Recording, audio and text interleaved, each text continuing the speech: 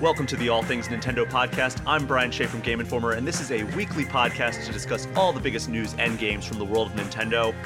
We have a jam-packed episode this week. So jam-packed, I actually pushed a couple of topics off to next week. We'll get to that next time, but this week we finally got a first-party Nintendo Direct, but not the company-wide update we were hoping for. Instead, it was another single-game-focused Direct, this time looking in-depth at Splatoon 3. We will be dissecting that. Then in the main segment of the show, we're going to pay homage to one of the most beloved franchises in all of gaming, celebrating the 35th anniversary of the Street Fighter franchise. To do all of that and a little bit more, I have invited former Game Informer editor and MinMax contributor Suriel Vasquez on to make his first appearance on All Things Nintendo. Suriel, how are you? I'm good. How are you, Brian? Doing great. It has been way too long since we've caught up. I think the last time we saw each other was in July of last year, so 2021. There was a Game Informer reunion picnic. Yeah, that was a great time. It really was. Yeah. We all met up in a park here in the Twin Cities, and then it was a really nice day. Saw people from, way back before either of our times at Game Informer, people who kind of crossed over with our time, and, some current people. So it was a really awesome get together, and I'm kind of bummed we haven't done one since. Yeah, we should definitely do one someday. We should. Awesome. But for now, in case people who are listening to All Things Nintendo are not familiar with you, we are going to get to know you the only way we know how here on All Things Nintendo, and that is a segment we call First Nintendo Game, Favorite Nintendo Game. It is tradition for anybody making their debut on this show. So the first part of that question, Suriel, is what was the first Nintendo game that you played? Either the first one you played or the one that made you kind of fall in love with Nintendo as a company? I think the first Nintendo game that I really fell in love with was probably Super Mario Brothers 3. Okay. We had it like an NES for a while because I was born in '92, but I actually feel like I staggered the generations a little bit. So when I was a kid, I would play with an NES, and then a couple years after that, we got a Super Nintendo. But by that time, but we had a Nintendo when everyone else had a Super Nintendo, and so that just meant that I played a lot of Super Mario Brothers 3. And so that was the first game that felt like, oh, you're making, like, it didn't feel like a run-based game, in that, yeah, you still, if you died too much, you'd get sent back, but it felt like you were making progress through these levels in a way that felt permanent versus like something like an arcade game where, okay, well, if you die, you have to start over, or like if you lose at like Mortal Kombat or something, you have to do another run or insert another credit. So it felt like the first game that I was able to complete with my brothers.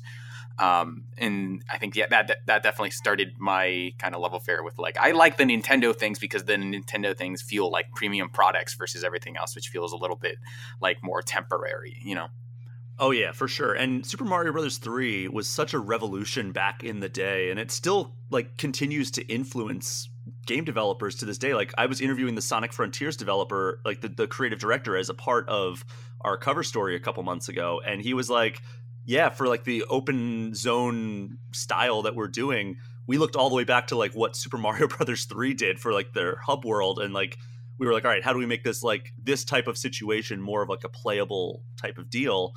And it's wild to hear like a developer of what is essentially like a modern open world game reference something like Super Mario Brothers 3 as like one of their main inspirations. And like you said, you beat that game as a kid, because like that final world is hard. Yeah, it was definitely a thing where it was over the course of several tries and kind of past the controller style with my brothers. But yeah, that game was definitely tough. And I think I might not have beaten it even until I got the GBA version, because I definitely remember playing some of the later worlds of Mario 3, but I can't say I remember actually beating it. So maybe I didn't, and I just played it on the GBA, and that's where I finished it. Now, does the GBA version have save files?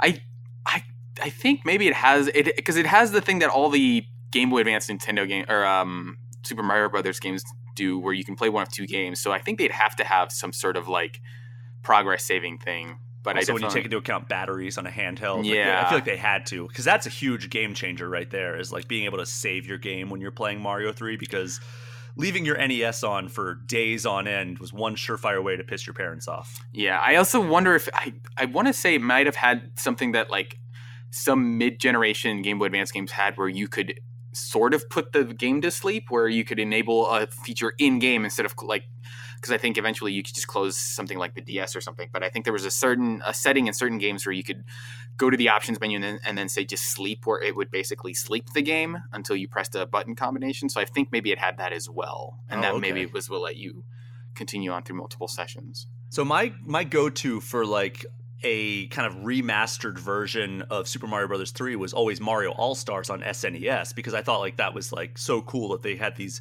old NES games now like remade basically for the SNES graphics and SNES physics and everything. But like, did you play the Mario All-Stars compilation, and like how did that compare to the Game Boy Advance version, if you recall? I didn't play the All-Stars version until it came out on the Wii. But I remember someone, I think maybe one of my cousins had it, and I saw the remastered graphics. I remember not liking the remastered graphics for one. So I ended up not getting it. But like I remember playing the updated version of 3 for a little while, and I never really invested too much in it. But I think the original graphical style of 3 is definitely something special. It's more distinct for sure. Yeah. Like it sticks out a whole lot more than like I will say that as much as I enjoy the quote unquote better graphics of Mario All-Stars on SNES, I feel like it was almost like watered down in a sense.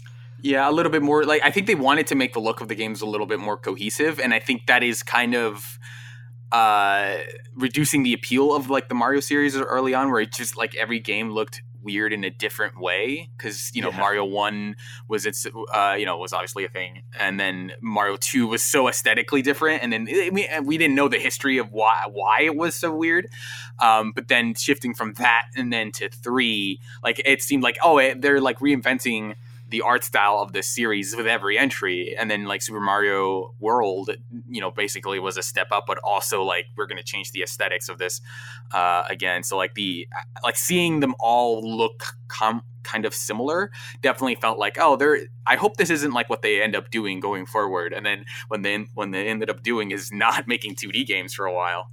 Yeah. I mean, we didn't get another 2D game, and I guess a real 2D game, not like a remake or anything, until New Super Mario Brothers on DS? Yeah, I think I forget when Mario Land came out, but it definitely... I remember someone saying that, like... I don't know if it was a Nintendo Power or I just overheard it, where they were saying that Wario was holding the torch for the 2D Mario series because of those Wario Land games. Huh. And I definitely thought about it like, oh yeah, like Mario's in the 3D games because he's like the main, and like this was back when I was young enough to say, like, to pretend that Mario characters were real, like, oh yeah, Mario is too good for the 2D games, and they're like pigeonholing Wario as the 2D platformer character until they gave him WarioWare. And we're actually going to talk about that a little bit later. Not Mario and Wario specifically, but kind of like the 3D craze and how it affected these traditionally 2D franchises in the main segment. But Suriel, that leads us into the second part of this question. What is your favorite Nintendo game of all time? My favorite Nintendo game of all time, I think a lot of it is nostalgia, but I think it's probably Ocarina of Time. I think that game, even more so than Mario 3. I think Mario 3 was the game where that made me pay attention to, like, oh, companies make these games and they all have a unique flavor, right? Like something like Mega Man and Capcom were a different flavor than something like Mario. But I think Ocarina of Time was the first game that I just completely lost myself in and just like thought like, oh, they made a whole world out of it. Like it looks real, and you have things everywhere, and it just feels like you're in an actual place. So I think it might still hold like the strongest place in my heart, even though I know that there are probably better Nintendo games. It's the one I think that is dearest to me. It's so good, and I've said it many times on this show that it was my favorite game of all time for about 20 years until Breath of the Wild dethroned it. And like it's just it was one of those games that just blew my mind. I had no idea what I was even taking in at the time. I was just like, oh my God, this is unlike anything I'd ever seen before. Is this like kind of like the future that games are going? And I had no idea what was around every single corner. And I thought for the longest time I was never going to feel that feeling again, because it's like, all right, I've played GTA, I've played Red Dead, played all these huge open world games. I understand like this is how open worlds exist in gaming today. I'm never going to be surprised in the way that Ocarina of Time which wasn't really a true open world game. It was just a giant hub area that you could go and like, all right, I'm going to go to Kakariko Village. I'm going to go to the castle town. I'm going to go to here, Zora's Domain. So that's ultimately what Hyrule Field served, but it kind of laid a somewhat of an early blueprint for those open world games that emerged like the next console generation. Yeah, and it was such a weird dichotomy between now and then where they just came out with two games that were just exemplary of what they were doing. Whereas now I feel like anytime someone tries something new, because we are more aware of everything else going on, it just feels like, okay, they got this right, but someone's going to come along and kind of improve on it. Whereas even at the time, it just felt so new that they were like, okay, no, they nailed it out of the gate with this. Like this is completely playable, and you can still go back. I feel to the original Ocarina of Time and actually have a pretty good time with it. Like there's some inconveniences, like things like the swapping boots and stuff, but definitely feels like a totally playable game. That's why I wish we would get the 3DS version ported to Switch, because they fixed the swapping boots thing.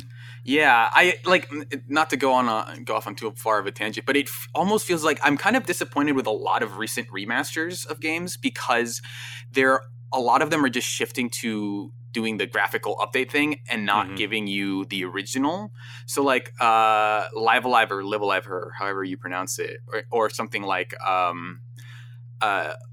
something like those games. It feels like, okay, this new art style is really cool, but I would have liked to play kind of the original game on its original hardware, and I feel like we're not getting a lot of remakes that do that, where there's like, here's like our new and improved version, and then here's also the retro version, which I think the Halo remaster for 1, I think really nailed, of letting you kind of swap between those art styles. Oh yeah. But and that is the reason that I think if they were to port that 3DS version, I would have also liked them to have the original, like here's the original models, and then you can also swap to the 3DS version. But then I think that's kind of a larger, that presents probably a larger problem because I don't think it's 1-to-1 in the Grezzo, I think is the company that developed them, those remakes. But yeah, definitely would love to see that, because I think that game also had the Master Quest stuff, which in the US was only like if you pre-ordered Wind Waker, did you get the Master Quest on GameCube, or if you went on eBay years later and bought it. And broke the bank because those discs skyrocketed in value. I still have mine. I have the one that you got from like a Nintendo Power subscription. It was like the Legend of Zelda collection. I think that might have been the one that came with like a silver GameCube. I think you bought a bundle. I think it was like you bought a GameCube and then it came with those discs as like a special bonus. Oh, It's either that or a Nintendo Power thing. I definitely remember getting stuff from Nintendo Power. Yeah, so I have both of like the collectible Zelda compilation GameCube discs. One is just like Ocarina of Time and Master Quest, and the other one is like all of the Zelda games that had been released on console to that point, which was pretty awesome. A thing that we probably will never see again from that company. I don't think they will ever say, like, the dream thing would be for them to release, like, here's like the Zelda Anniversary Collection, right? They're never going to do that. They're always going to, like, release them on either, like, some service like they do the first two, or they're just going to say, here's a $60 version of A Link to the Past again, because you'll buy it, or, like, basically any other Zelda. Like, if they ever release Minish Cap again, that's going to be like a $40 remaster, and not like it's just part of a bundle with like the Oracle games and Link's Awakening and everything else, right? Although the dream is they do the Nintendo Switch Online. They already have SNES, NES, Genesis, and N64. What if they just add a Game Boy and Game Boy Advance collection and then slowly drip feed out Metroid and Zelda games from those handhelds? Yeah, but like, yeah, totally. Although at this point it's like, oh, we're adding GBA games, and they'll release like one game everyone likes, and then like a bunch of weird like offshoot games that, like, I guess people would be like, I guess this is good. We didn't necessarily ask for this. We're like, where's Metroid Fusion? Meanwhile, here's like, the Animal Crossing card reader app or whatever they had, where it's Here's like, Tony Hawk's Pro Skater on Game Boy Advance. Enjoy. Yeah, and okay, I guess. I mean, I'm not going to complain about it, but I feel like you guys should get the hits out of the way first. Yeah, I mean, that's one of the strengths of that service, and I've talked about this before as well. But like, it's the Netflix thing where it's like, all right, I subscribe to Netflix to watch Umbrella Academy and Stranger Things, but every once in a while, like, the Woodstock 99 documentary, something I wouldn't go out of my way to watch, will pop up, and I'll just be like, oh, okay, let me check this out, and I end up enjoying it. Same thing for a lot of like these old SNES games that I completely missed. It's like, all right, I have this subscription so I can play online and I can play Right. Mario World and Super Metroid whenever I want to. Yeah, But then every you're once just in a while, a browsing game will channels, pop up. Yeah. and you're just like, I guess I'll watch a documentary on Robert Kennedy. Sure. Well, Surreal, like I mentioned at the top of the show, we have a packed episode this week, so let's not waste any more time. Sure. Let's jump into some smaller bits of news before we close out this first segment with all the stuff out of the Splatoon 3 direct stream. First up, tradition carries on. Pokemon news is back in the front of the news segment the way the Lord intended. This time, it's not about the games. It's not about the cards. It is the Pokemon Company announcing a new animated special arriving on Netflix.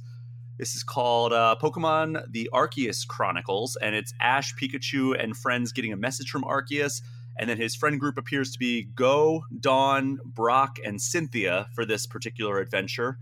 And it comes to Netflix on September 23rd. So have you kept up with the Pokemon anime at all? Not much, but Cynthia is like, isn't she like one of the Elite Four in one of the games? Isn't she like one of the... Yeah, so it says that she's I think the Sinnoh champion. Okay, yeah. So yeah, there's some names here. I'm always happy when Brock reemerges. I don't know what Misty is up to in the anime these days. I know she pops up every once in a while, but I'm always happy when, the original three make an appearance. But I don't know if I'm going to watch this or not. The last time I caught up with like the Pokemon anime, it was like the Sun and Moon series. I don't think I watched any of the Sword and Shield episodes. But the Sun and Moon anime was actually really good. And they had a really distinct art style. This art style seems like it kind of combines the Sun and Moon kind of some of the animation and the drawing styles with maybe a more traditional look for the characters. But, maybe I'll check this out. I don't know. I'll see what people think about it. I'm not like dead set on it. Yeah, I wonder. I mean, these things get planned so far ahead of time that I wonder how much of this is inspired by the success of Arceus. Or, like, I imagine they would have made this regardless, but I wonder if Netflix picked it up because things like Arceus is popular nowadays, and so let's totally pick this up instead of having it be on Crunchyroll or something or wherever else Pokemon stuff gets distributed. Yeah. So I don't know because like I was hearing some early rumblings with Pokemon Legends Arceus, like probably late 2021. I was hearing some rumblings that like this game might not turn out pretty like that well, like just based on some people I've talked to. And I'm glad it turned out well because I really loved it. And maybe that was why there was a little bit of hesitation, a little bit of a delay, and they didn't have it like synced up for like, all right, well, 3 months after you play Legends Arceus, you can jump in to this anime special. Yeah. And now that it was a hit and reviewed well and a lot of people really enjoyed it, now it's hurry, put together this Pokemon Legends Arceus inspired adventure. Yeah, I'm like I said, it's probably like they were probably putting this together long before then, but I think the deal behind it probably or could have manifested like, oh, people actually like this game and it's sold really, really well. Let's fast track it versus trying to dawdle on it or not pick it up. Yeah. But speaking of when's the last time you did something, when's the last time you heard somebody talking about a cheat code they discovered in a video game? It's been a really long time. I don't think I've heard people discover things in video games like genuinely of like, here's a secret thing that no one's been able to find for a while. It seemed like we had one with Nier Automata a couple weeks ago. It seemed like and then it turned yeah. out to be a mod that somebody like made very, very well and tricked a lot of people. But this, I don't know if you saw this news story. It's pretty weird news that came out this past week. 2 new cheat codes were discovered for Super Punch-Out on Super Nintendo. Did you see this? I saw that. That is fun to see, but also like it does stand to like just like the idea that video games had so much stuff hidden in them that you needed manuals and you needed people to explain stuff to you. There is always the idea of like people like players will find it, like it's fine, we don't need to explain it. But yeah, it's just the idea that like if you don't lead people to things like co-op or may turn into a secret code, there's a chance that just people will not find this stuff for years and years. Well, it's kind of like the initial philosophy of fatalities in Mortal Kombat, where like Ed Boon and John Tobias were like, let's not tell anybody about these, but if somebody happens to input the right codes at like the finish him sign or the finish him screen, that's when like these things will happen. So it's like they relied on that word of mouth, and I guess some secrets were just never discovered. I'd love to talk to like one of the developers of Super Punch Out and be like, did it catch you off guard that nobody ever discovered this, or like was this even like meant to be discovered? Because the way it is it's like the first one lets you play free matches. So on the title screen, you hold Y and R on the second controller, and then press A or start on the first controller. That lets you play free matches. And then once you're in that match, the second code is used in conjunction with free matches, and it lets you access 2-player mode.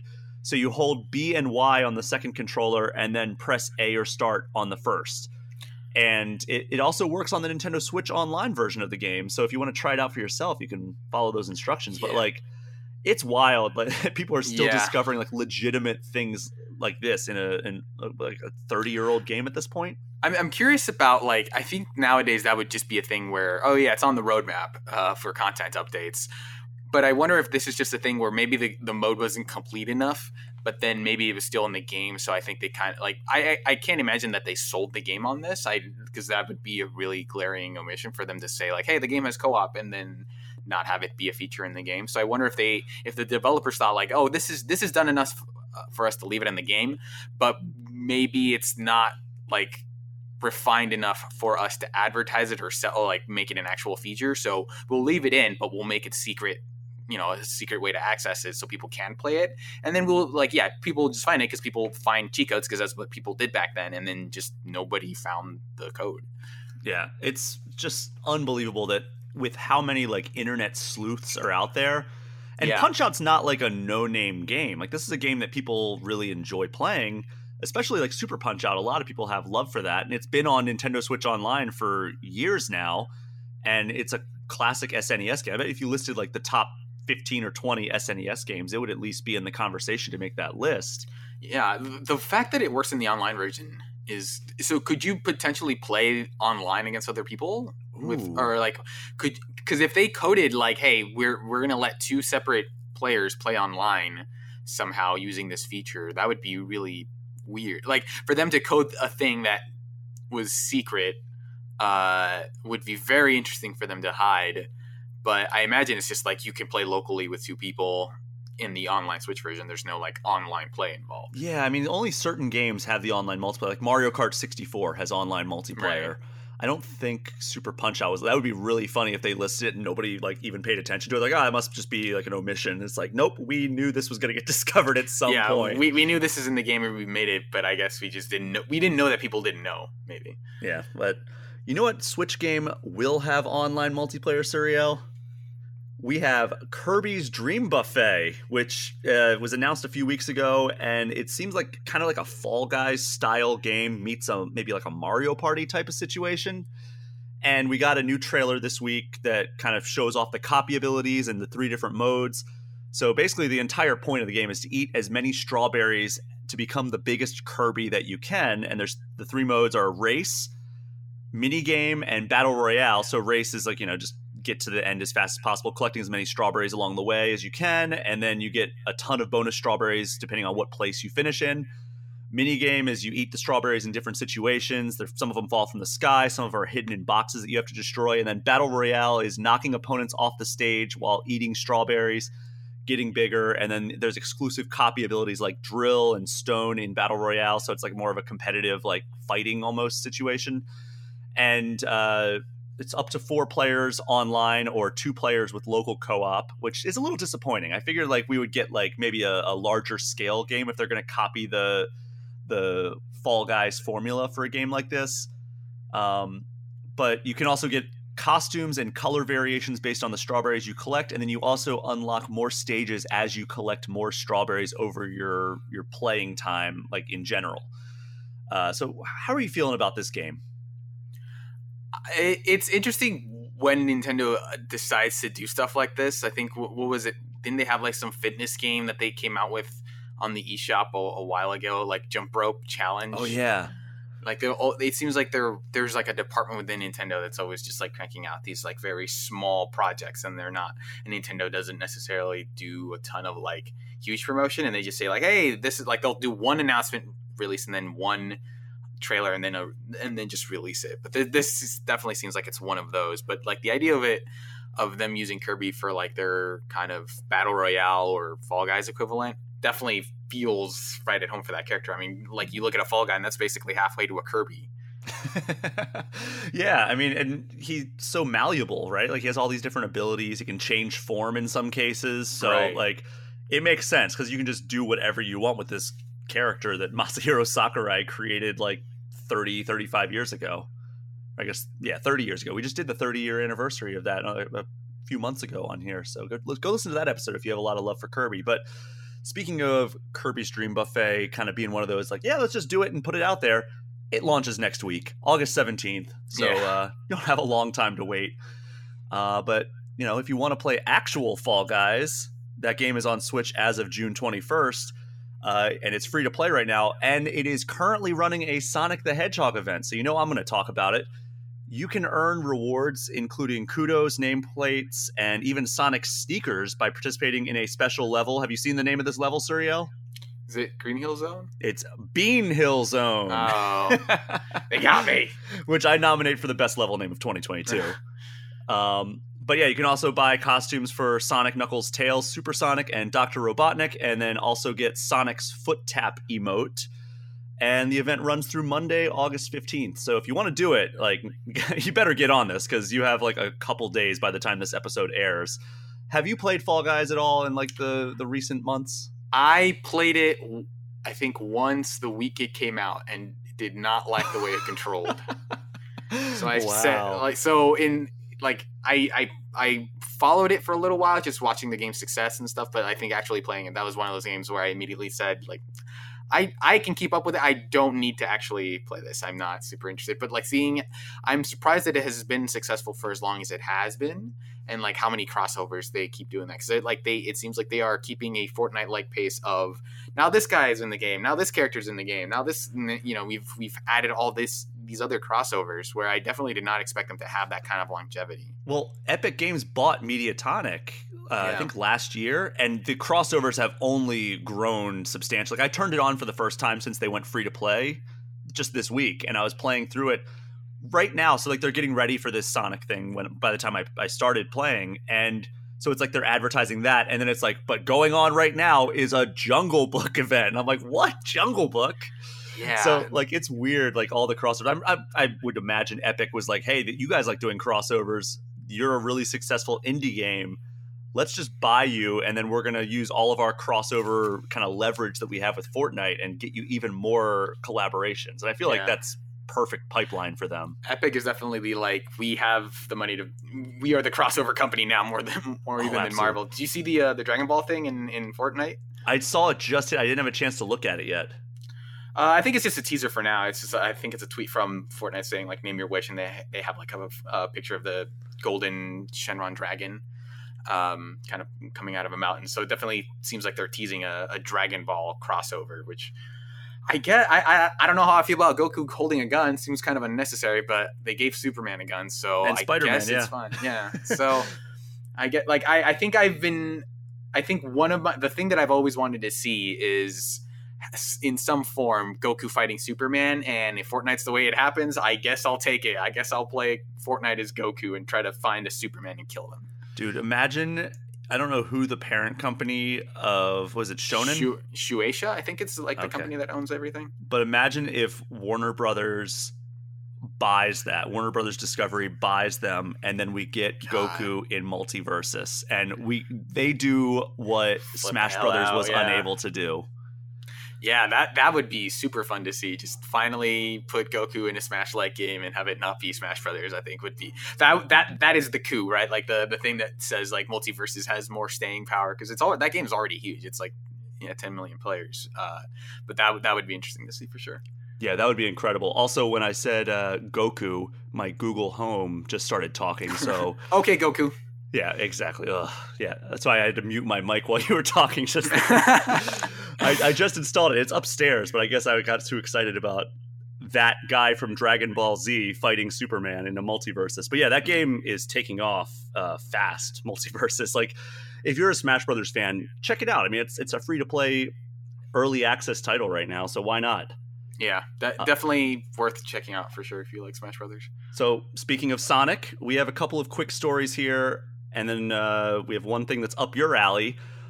We learned that the Sonic the Hedgehog 3 movie is set for December 20th, 2024 in theaters, which, that's a ways off. But right now, looking at the movie calendar release schedule, that is the same day as Avatar 3, which, is very subject to change. But have you seen the Sonic movies? I saw the first one and thought it was all right. I haven't seen the second one. I'm kind of waiting for it to. It's on the wait for it to come out for free in some place tier. Well, it's on Paramount Plus. If you happen to have a trial available for that, I'd recommend it.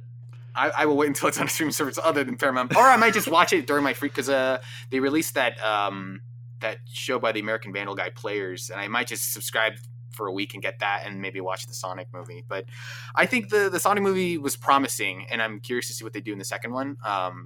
But the third, I already kind of know the big twist of the at the end of that one, but it's kind of interesting that in the midst of all these other video game things kind of still percolating, that Sonic is the one that it's yep, video game franchise, successful movie franchise. It's just going to keep. Sonic is going to continue being really popular in mediums that aren't video games, more so than I think a lot of other properties. Yeah, it's great to see it continue to get more successul. I've said it on the show that talking to Sonic Team for the cover story, they were we were blown away by the influx of new fans that we got when we put out the Sonic movie, the first one, and then the second one was even more so. And to your point of all right, I saw the first one, I thought it was okay. I had that same experience, and then I left I had an early screening for Sonic 2, so I could write a review and then interview the cast. And I walked out of that being whoa, that was much better for especially video game fans. The first one was a good family movie. It was definitely geared towards kids. This is still very family friendly, but it's all right, there's more lore being pulled from the Sonic franchise. So yeah. I'm excited for it. And then we also got a patch for Sonic Origins, and normally I wouldn't cover a small title update on the show, but it fixes one of the most annoying bugs I've encountered in a long time, and that was Tails just jumping constantly in Sonic 2. So if you've played Sonic 2, you know that if you leave Tails behind, he'll just respawn and fly down to your location after a second. He didn't do that in Sonic Origins. In Sonic Origins, he would just jump constantly, and all you would hear is boop, boop, boop, and until he either drowned or you beat the level or you entered a special stage. It was unplayable. I had to mute it while I was playing for my review because it was just so terrible, and it happened every single level. But it fixed that, and then also addressed some misnamed items in the museum and some other bugs. So not really a whole lot to talk about there. I just wish they would add the OG Sonic 3 music, but I know that's never happening because of all the weird licensing and everything. But you have to deal with the Michael Jackson estate. Yeah, but please just get it figured out. I don't care. Sega has some money. They were just saying how well they're doing financially despite sales being a little down. They're we're still doing great.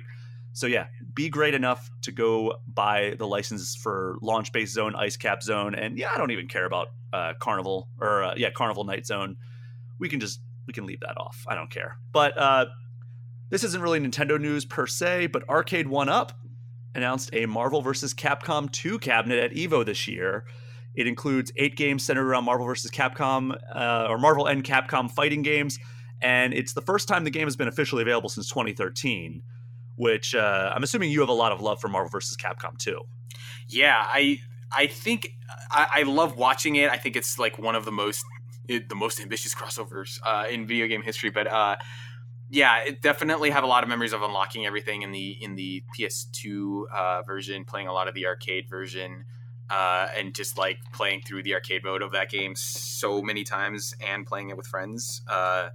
That this is I haven't been tempted by a lot of the arcade cabinets from Arcade 1-Up, not because the games are bad, but I just don't know that I have the space or desire to have an arcade cabinet in my house. But this is if I were to have one, it's either this or a Street Fighter 3 Third Strike cabinet. Oh yeah, those are the two that I would make any use of. And just the fact that it has Marvel vs. Capcom 1 and all of the other ones, Street Fighter vs. X-Men specifically, I really like.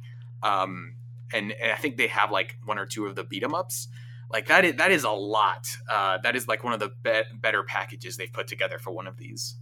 Yeah, it's a really solid collection. And the other thing is that like it seems like they've learned a lot of lessons from like the quality. Like early on, like I have one of the very like really early Mortal Kombat cabinets, and it's just Mortal Kombat 1, Mortal Kombat 2, and Ultimate Mortal Kombat 3, which is a good collection.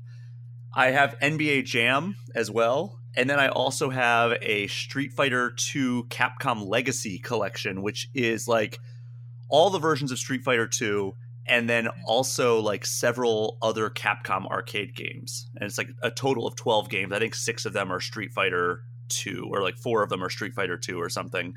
But like, you know, it's a lot of classic Capcom games. They're realizing that it's hard to justify a huge price tag if you only have like 1 or 2 games on it, right? It has to have like a wide representation. And this is an incredible collection. Like you said, X-Men versus Street Fighter, Marvel versus Street Fighter, Marvel versus Capcom 1, Marvel versus Capcom 2, and then several other like Marvel kind of beat 'em up games. Yeah, it like this is the kind of thing that if they made like a Capcom Fighting Collection 2 or something, or like a Marvel Capcom Fighting Collection, like these would be all the games that would be on that. So you're basically paying for an arcade cabinet that gives you like a huge collection of like Capcom fighting history, which is really cool. Well, that's what I wanted to ask you about. Do you think that this kind of signals an opening up of Marvel vs. Capcom 2 to be available on like console-based collections? I would love for that to be the case. I don't know what the licensing deal for this kind of thing was, but it definitely seems like it kind of shows that those companies are still talking, right? So just shy of making a new Marvel vs. Capcom game, it seems like a no-brainer to just release this, and I could see them saying like, well, let's release this arcade cabinet first, and then maybe a year down the line we'll say like, hey, by popular demand we're releasing this collection as like a product, right? In a way that I don't think like the Capcom Fighting Collection that they had this year, the one that has all the Darkstalkers game in it, I don't think that merits its own cabinet. Like I would love that because I love Darkstalkers, but I don't think that's a cabinet that sells super well.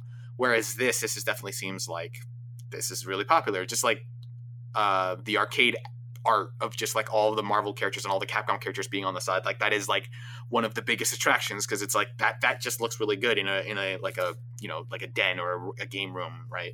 It's just having that art there more so than like maybe you play it for an hour, a few times when your friends are there, but like its predominant function is going to be like check out this cool art that is bound to like this nostalgic thing of an arcade machine, right? I have them all set up in my basement, which is right next to where I'm recording this podcast. And every time I take a new person down into the basement, that's their first thing that they react to is, oh my God, you have Street Fighter 2 arcade cabinet or NBA Jam. Like they just run right to it. And they're like, does this actually work? And then I turn it on. I'm like, you bet your ass it does. And they are very cool conversation pieces. And it's always really cool. But yeah, I looking back at it, it's like I hardly ever use these things like, from a practical standpoint. But man, are they cool to have. And also like I would love to like that's the first thing I do when I go to like an arcade these days, like that has like retro machines.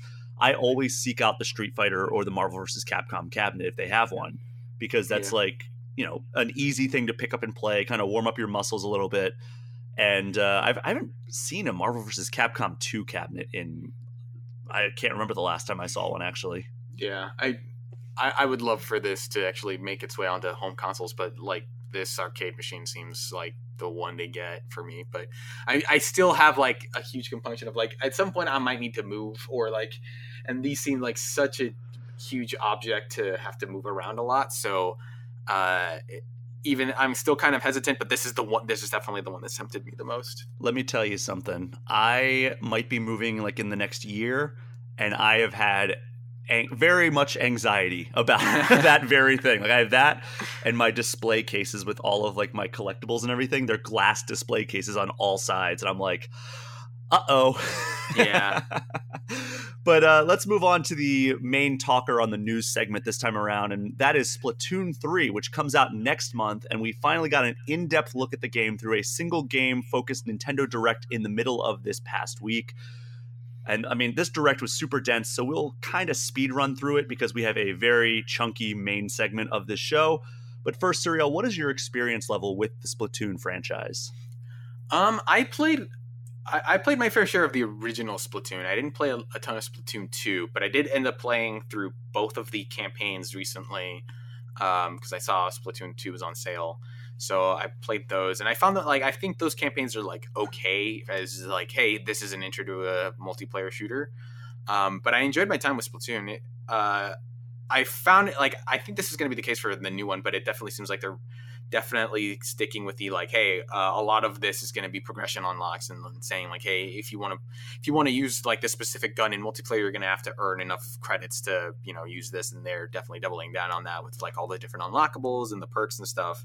But it definitely seems like they're just kind of iterating on a lot of what made Splatoon successful, right? Is to just, hey, we're going to add more unlocks and kind of give you those progression hooks inside of the multiplayer. Mm-hmm.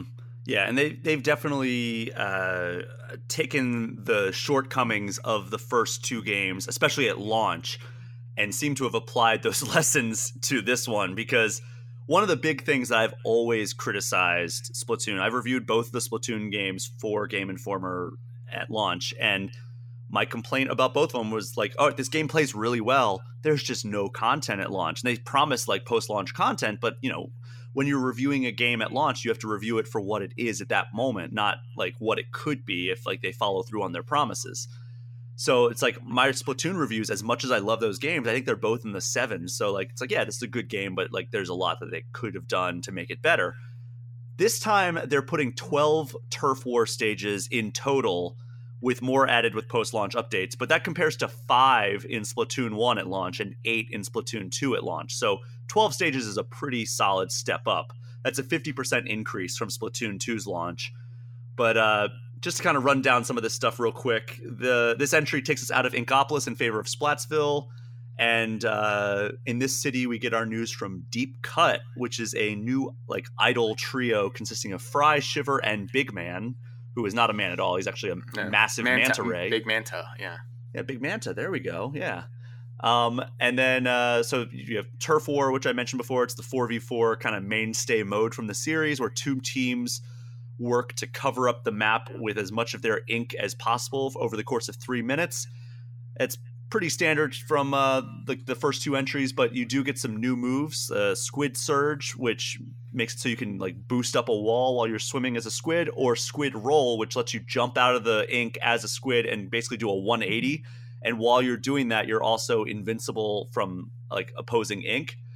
And then we got a look at 5 of the new stages, and then several of the other stages are returning from Splatoon 1 and 2, although we only saw Splatoon 1 levels. Museum Dalfonsino, Hammerhead Bridge, and Mahi Mahi Resort were the ones they referenced. And then Splatfests are back, thank God, because those are actually, I say that kind of sarcastically, but like they are legit super fun when they happen. Yeah, and this version actually makes them more interesting by having it be 3-sided, right? Like at some point, I think whoever is winning the Splatfest ends up being basically wedged between 2 other sides, right? So there's like 3 factions on the map, and one of them's in the middle, and the other 2 are kind of on either side of it. And I think that's a pretty interesting wrinkle just to add the Splatoon to the Splatfest, because like it definitely seemed like, oh, there was usually like one overwhelming answer that ended up winning all the matches. So having this extra layer definitely makes the Splatfests not feel like, oh, well, this week the version, like the main multiplayer mode just has like a different theme, and like attaching an actual like gameplay difference to the Splatfests, I think is a really smart idea. It really is. And yeah, like you said, like there were normally 2 teams. So it'd be like, all right, what do you want to put on your sandwich? Ketchup or mustard? And right. You chose one of them, or ketchup and mayonnaise, whatever it is. And it's like, all right, well, one of those kind of runs away with it, and then that team ends up winning it. But now it's like, all right, do you want ketchup, mustard, or mayonnaise? And now it's a little bit more interesting. Maybe the mayonnaise is that third party candidate that comes in and steals some of the votes from one of the sides. But yeah, having 3 teams is a really unique thing. And there's 2 halves. And the first one is just standard 4v4 turf war battles. And then the second half are all tricolor turf war, which I didn't realize this. In the direct, I don't think they hinted at this, but it's 4v2v2. Oh, that I didn't know. Yeah. I assumed it would be like 3 teams of 4, but I guess they're sticking with 8 players, and they're just saying like, hey, this I guess it makes sense, but definitely gives the Levy team a little bit of an advantage. But I guess maybe being wedged between 2 separate sides kind of offset side advantage. I hadn't thought of that. That's interesting. Yeah, so the first place team starts in the middle, and the other teams attack from opposite ends, and the first place team has to kind of basically defend their part in the middle, which that adds some interesting wrinkles to it. I'm curious to see how that ends up being balanced. But I love that they're actually iterating on the gameplay for the Splatfests. And we have our first Splatfest date, Splatfest World Premiere, it's called. And it's rock, paper, or scissors, which that's a clever first one for the new 3-team system, because there's no definitive right answer. Right. Unless you actually are taking in real world circumstances in which rock always wins, because paper just covers rock and doesn't actually do anything. Well, unless the paper suffocates the rock. If anything, the rock could probably break through the paper pretty easily if you just continue to apply pressure. Yeah, imagine if you held a piece of paper in front of your face and I said, all right, I'm going to throw this rock towards your face. Yeah, what's going to win? Yeah. Are you trusting that paper is going to stop that rock from breaking through? No, you're not. No. So actually the Splatfest comes out before Splatoon 3 even comes out, which is great because that means you can download it in the eShop and play it, I'm pretty sure, for free.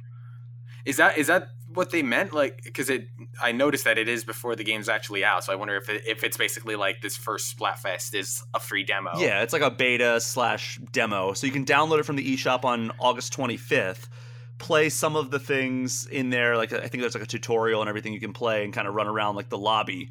But the actual Splatfest and the multiplayer matches start August 27th. Okay, that's a pretty good idea for them, for sure. Yeah, and I think they did that with Splatoon 2 as well. I forget what they called it then. It wasn't Splatfest World Premiere. I think it was like some clever term or playoff of like something. I don't know. I'm just going to move on to Table Turf Battles, which was the most unexpected thing, I think. It's a spin-off of Turf Wars, and it's a deck-based dueling mode. 1v1 competitive card battler. You paint shapes with different cards, then you charge up power and unleash it with a special attack, and every player in the game is given a starter deck, and they say there's more than 150 cards to collect in this. So I don't know if this is like their route to monetization or if this is like another thing you just earn cards as you play. Like, what did you make of this? I'm curious to see how it's actually balanced, because it seemed like there are like all the different cards have a different number of tiles. Because it's basically like a card version of a turf war where you're trying to cover up as much of the enemy's territory as possible and cover most of the map. But I wonder how they're balancing the idea that there are cards that cover more of the stage than others. Because I guess the way you offset that is by making the larger cards, the cards that cover more squares, kind of wonkier shapes or like more simple shapes to figure out, so like they're easier to overlap versus like maybe the smaller ones are more unconventional shapes. But I could see a situation where like someone who's beat the game and unlocked everything basically has a huge advantage because they just have all the high number cards. But I have to imagine they've thought of that, so I'm interested to see how it turns out. But I could definitely just seeing it being completely broken, but still kind of fun to play. This will either be something I get helplessly hooked on, or something I play during the review phase and then never touch again. Right. Like I feel like it's going to be one way or the other, and I'm interested to see how it all turns out.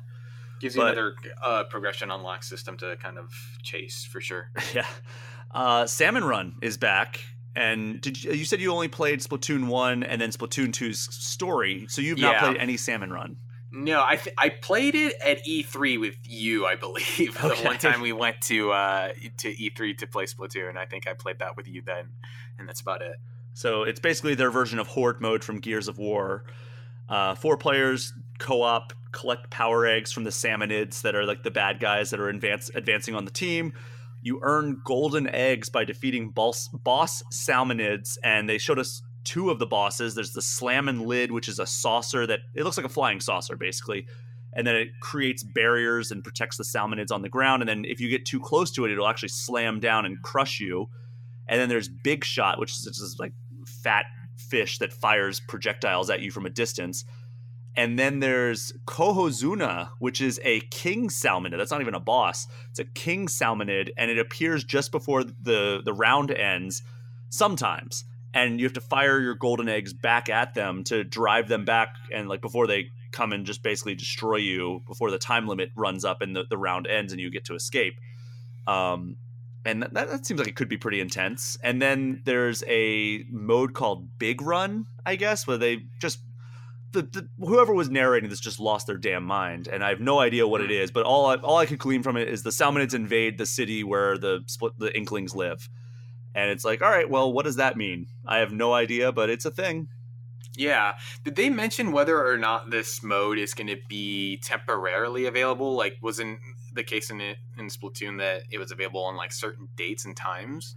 Yeah, that was one of the big criticisms I had for Splatoon 2 is that Salmon Run was only available like from like it was like a 6 or 7 hour window every day, and it would be like, all right, well, it's available this weekend, and it's like, just let me play it whenever. I don't know if they were like worried there wouldn't be a big enough player base for it or something, and they had to like consolidate all the people who wanted to play Salmon Run into like this one area. But hopefully that's not the case with this. I hope it's just like, all right, we saw that people like this mode, we're just gonna let it be open whenever.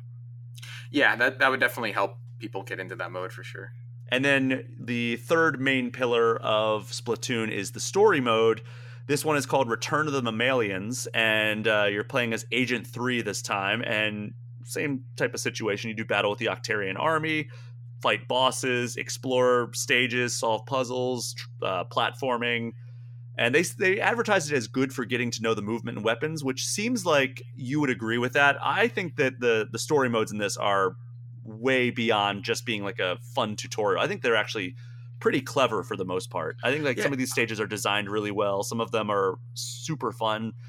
And I'd heard that the Octo expansion was like a step above a lot of the stuff they did before then. So I'm curious to check out the single player campaign for 3, because it seems like they also promised like, hey, we're doing large scale single player DLC. Yeah. So it definitely seems like they're doubling down on like the single player aspect of Splatoon, so people have something else to do besides like play matches. So do you have Nintendo Switch Online? I have the base version. I don't have like the expansion pass that would get me the free expansion, right? But I'm thinking about it, just because if I'm going to play the Octo expansion, I'm going to have to pay for it. And I figure I may as well just pay the extra $10 and have a year of the Switch Online service. Yeah, play N64 and Genesis, and also get like the Mario Kart and Animal Crossing DLC as well. That's how I'm playing the Mario Kart DLC right now. Yeah.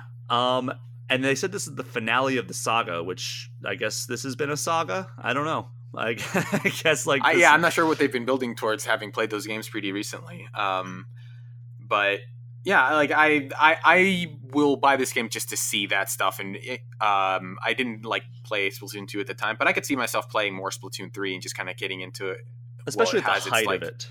Yeah, once at release, when people are playing it and talking about it, I could definitely see myself kind of picking it up casually. I don't think I'd like ever get super competitive or play the ranked modes, which they say are coming after release. Yeah, but I feel like the time between then and like the first couple weeks after launch, I could see myself playing some of this for sure. So you've mentioned the post-launch stuff a couple times here. They have a new in-game catalog in the stores that will rotate every 3 months with new seasonal content for at least 2 years.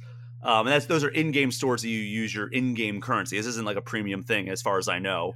They're going to put new weapons around that time as well. There's also X Battle and League Battle, and then also new maps. And then large-scale paid DLC, as you had mentioned. But let me just speed run some of these. And they've also committed to the post-launch content for 2 years after launch. So it's a pretty good investment there. But other modes, and we'll just get through this really quick and then wrap up this first segment. Anarchy Battle, Splat Zones, Tower Control, Rainmaker, and Clam Blitz are all on rotation, they say. They're adding private battles so you can play custom rule sets with friends. Now, that's really attractive to me. Ghosts is an area you can go and see what your friends are up to and drop into their matches or invite them, which is a huge improvement, because getting together with your friends in Splatoon 2 or especially 1 was just a headache. It sucked to try to like play Splatoon with your friends in either of those games. So I'm glad they fixed that. Battle replays, watch old footage, and then you can share clips if you want to. Excited for that. I'm sure there's going to be some fun stuff shared for that. And then Locker Room. This is, I think, an underrated part of it. Customization is a big part of Splatoon, like gear and weapons and like play styles and everything. But Locker Room allows you to place weapons, stickers, signs, clothing, or pictures that you take in photo mode in your locker.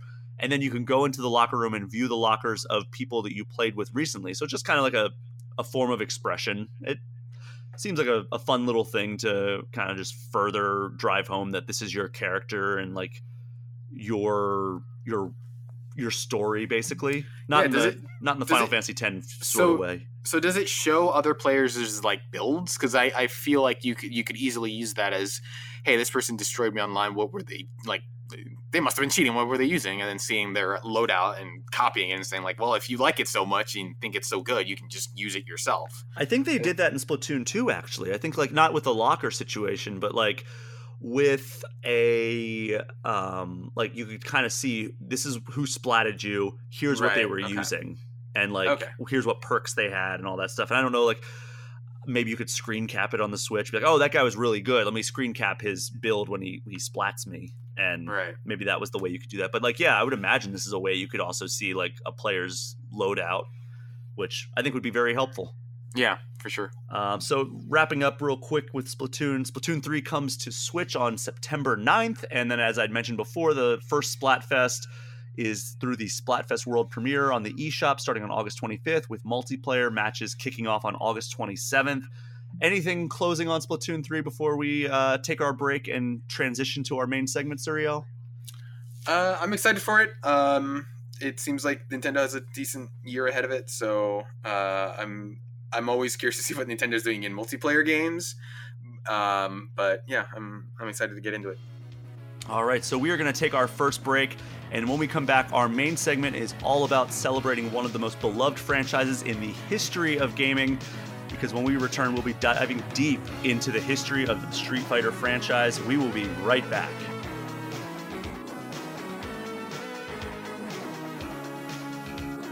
While the Nintendo Direct featuring Splatoon 3 was probably the biggest Nintendo news of the week, I wanted to take this opportunity to pay tribute to one of the most iconic franchises in the video game history as it celebrates its 35th anniversary this week. When it originally came out, Street Fighter implemented some pretty cool ideas, but it kind of failed to make waves with its initial entry. Suriel, can you talk to me a little bit about what the fighting game genre even looked like before the first Street Fighter hit the scene? It wasn't... it was barely a genre, really. You had, I mean, before Street Fighter, there was stuff like ER, Kung Fu, and games like that were like more probably classified as brawlers than anything else. It didn't seem like there was a ton of games that had you like in that 2D plane, you know, physically fighting each other until even the first Street Fighter, which didn't have multiplayer. So it was definitely like a genre that like existed but wasn't classified. It hadn't like fully become a genre. And then it was really like the first Street Fighter that kind of tuned people into like, hey, you can actually play these games in ways that were fun. And obviously they had like the novelty of like the punch system. If you look up the photos of the arcade machine for the original Street Fighter, where it just had two big buttons that you just physically had to punch harder to get stronger attacks out of, which, you know, probably worked in Japan, did not work at all in the US because people were like hopping on top of the machines and jumping off of them and landing off with their feet on the buttons and stuff, trying to hit them as hard as possible. But it really was not until Street Fighter 2 that they really happened upon like, what if we pitted people against each other? And then an entire genre was basically born from there. Yeah, so just to kind of take a step back, we're going to go kind of mainline game by mainline game here. The first Street Fighter cabinet hit Japanese and European arcades in August 1987. So here we are celebrating 35 years of it. The game was directed by Takashi Nishiyama, who took the notion of a one-on-one boss battle from Kung Fu Master and made it into a full-fledged game. And he used Bruce Lee's Game of Death as inspiration for his ideas. And I found a 2020 oral history of Street Fighter 1 on Polygon by Matt Leone. And Nishiyama said the following quote about creating Street Fighter. One day at Capcom, we had a meeting between the development staff and the sales team, and this particular meeting happened to run very long. I think it was about 2 hours. Personally, as someone on the development side, I found it very hard to stay interested during these meetings, so I tended to daydream and think about games. And I remember not really paying attention and jotting down some ideas on paper. Then there was just this one moment where the idea for Street Fighter popped into my head, and I drew it out on a piece of paper during the meeting. I was sitting next to Capcom producer Yoshiki Okamoto, and I asked him what he thought about it, and he said it looked very interesting. So basically, he was bored in a meeting, and he created Street Fighter in that moment, which is just absolutely wild to think like, oh, I was bored, so I created one of the most enduring and beloved franchises in gaming history. I like the idea of like two people sitting in a meeting and like talking over and being very like, I can't imagine they were super rude, but like just like having this minor conversation around the meeting and everyone kind of looking like, hey guys, we're trying to, you know, present a meeting here, and no, we're creating one of our most important franchises in our history, excuse us. And then they're just talking amongst themselves. So after that meeting, Nishiyama made a design doc out of that concept, and he showed it to a Capcom higher up. Then they greenlit the project. He probably didn't tell them, oh, it was because I was bored in that marketing meeting that we had. But Nishiyama then showed those sketches to planner Hiroshi Matsumoto, who expanded on the idea to the point that Nishiyama actually said that Street Fighter was Matsumoto's game. And then Matsumoto said, quote, after Nishiyama came up with the basic concept, I thought about what kinds of characters we should have, what kinds of moves they should have, what kinds of fighting styles they should have. At the time, I was very interested in martial arts, and just as a hobby, I had studied and read up on them so extensively, so I was excited. And that was, again, from that Polygon oral history. And it was the first entry in the Street Fighter franchise, but I would say it's pretty much a far cry from like what we know now.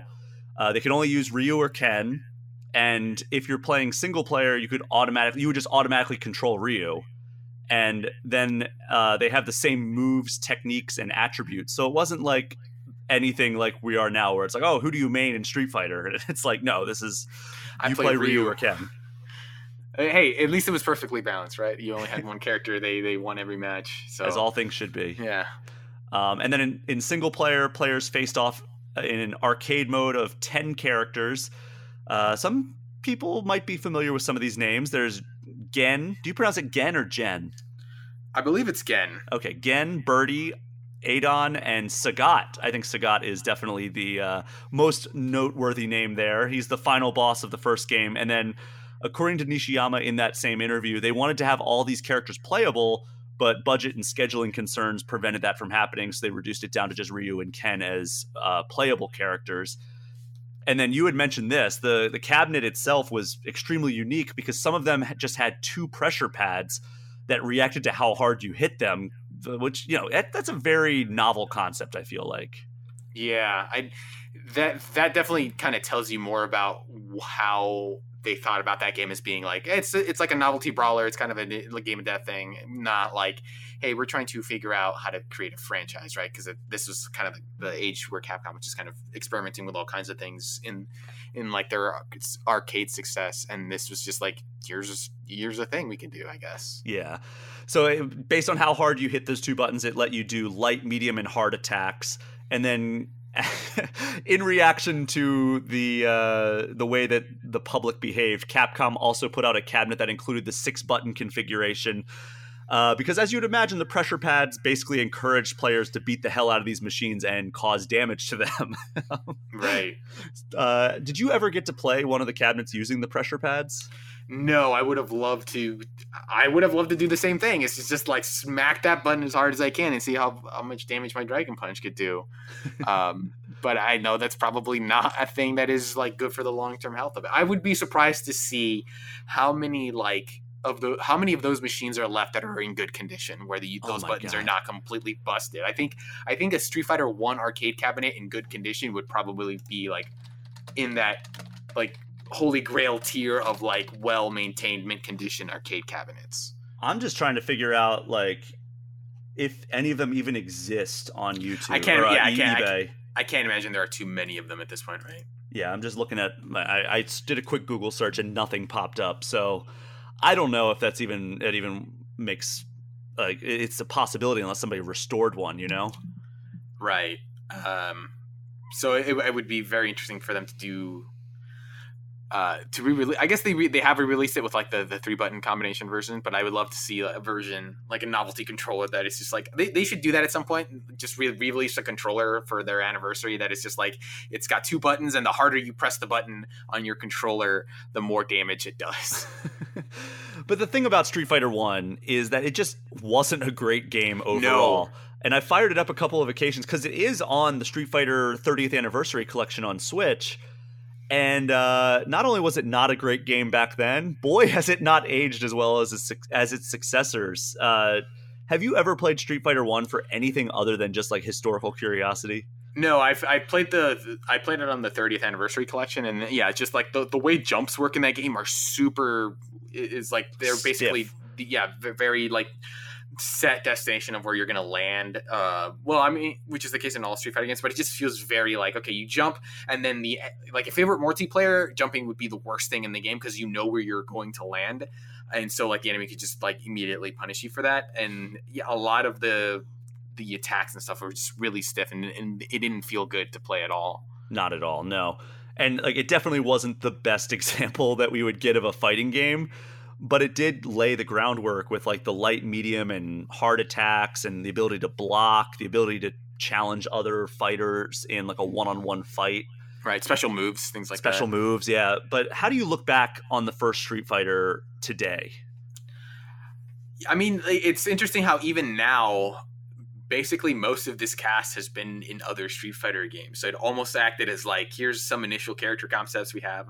You haven't seen like the first 3 characters, like Retsu, Geki, and Joe are still not in the games, but everyone else basically, I think, I want to say, okay, well, Lee's not in it. I'm looking at a list, but like, you know, Gen, Birdie, Eagle, Adon, and Sagat were all like, they're all like, you know, beloved characters now. Yeah.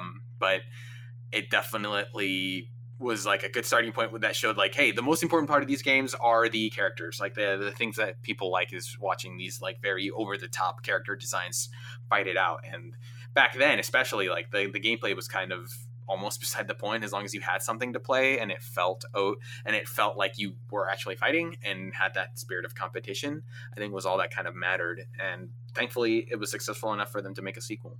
Yeah, I mean, I think that I look back at Street Fighter 1 as it was a successful foundation that they laid, and it was obviously very important for establishing this genre as like an actual genre. But it was kind of like the classic example of the first game in the series having some good ideas but not quite nailing it. And I think they missed nailing it by a pretty wide margin, honestly. But like the big success that they were kind of searching for wasn't very far off, because Street Fighter 2 completely changed the fighting game genre and like the arcade scene as a whole, which that came out in 1991 in arcades. And, you know, the first version was titled The World Warrior, and it gave players several improvements, including the ability to play as several characters, each of whom had their own play style, attacks, and special moves. And then we obviously Ryu and Ken carried forward, and then we also got to see Sagat come back as a boss character. But other than that, we got a whole new suite of characters. Nobody else returned from those games. We can now choose from Ryu and Ken, and then E Honda, Blanca, Guile, Chun-Li, Zangief, and Dhalsim, with the 4 boss characters who at the time could only be played by the CPU: Boxer, known as Balrog in the US, Claw, known as Vega in the US, Sagat, and Dictator, known as M. Bison in the US. So before we jump into like the impact of this game, could you explain to the listeners why I had to name them off that way? There was a lot of confusion about the names. It's actually interesting because like Street Fighter 1 has a character named Mike in it, who is very similar to Balrog, but they're technically not the same character for, I think, maybe similar reasons, because in Street Fighter 2, the original Japanese name of the character is Mike Bison. Mm-hmm. And they were kind of afraid of being sued by Mike Tyson, so they, in the US, they basically swapped all of the names around so that Vega, or this is going to get confusing. So the character that we know as M. Bison here is the Dictator. And so he was called Vega in Japan, and they renamed him to Bison. Balrog was the name of Vega, the Claw, the Spanish claw fighter, and they renamed him to Vega. And then Mike Bison became Balrog. In So the US. they kind of shifted all of those names, and they basically kind of removed Mike from Street Fighter One and just said that he's a separate character named Mike. His name is not Mike. He does not have a last name as far as anyone knows. So he's not real, basically. And then they said like, yeah, these are the characters now. And then I think for I think still like those characters in terms of like people who play these games seriously, it is they call those characters Dictator, Claw, and Boxer just to have like neutral names for those characters. And I recently heard that they even refer to Sagat as like shorts because like that's like even though his name is Sagat in both regions, that they just call the character shorts because they had just gotten used to like calling these characters one name descriptors. So yeah, it kind of led to a lot of confusion and people having to figure out what character the people were talking about. Yeah, it's funny though because well, I mean, it was probably a smart move because I don't know if you've been keeping up with Mike Tyson on social media lately. He is waging war against Hulu for the show that they put on. I guess it's like an unauthorized biography show or like an unauthorized like adaptation of his life. And boy, is he not happy about it. Yeah. So maybe it was a smart move to change M. Bison to be the Dictator instead of the Boxer that, you know, they obviously were kind of paying homage or copying Mike Tyson's kind of persona for that. Yeah. But going back to kind of the impact of Street Fighter 2, we're going to reference Matt Leone's oral history of Street Fighter 2 on Polygon again here. The game was not immediately successful because most players were playing it single player, which I found very interesting. It wasn't until Capcom started advertising a battle play feature that the game really took off. And it actually went on to become the highest grossing arcade game of 1991 and 1992 in Japan. And then subsequent versions of Street Fighter 2 took home that title in 1993. And it was also the highest grossing arcade machine in the US in 1991 and then made the top 5 in 92. And then by 1992, it was the best-selling arcade game of the last 10 years. And I think that Street Fighter 2's biggest legacy was probably how it impacted arcade culture. Are you able to talk a little bit about like kind of the culture that developed around these games in the early to mid 90s? Yeah, so it basically I wouldn't say created, but it definitely popularized the idea of people going to an arcade to play games competitively.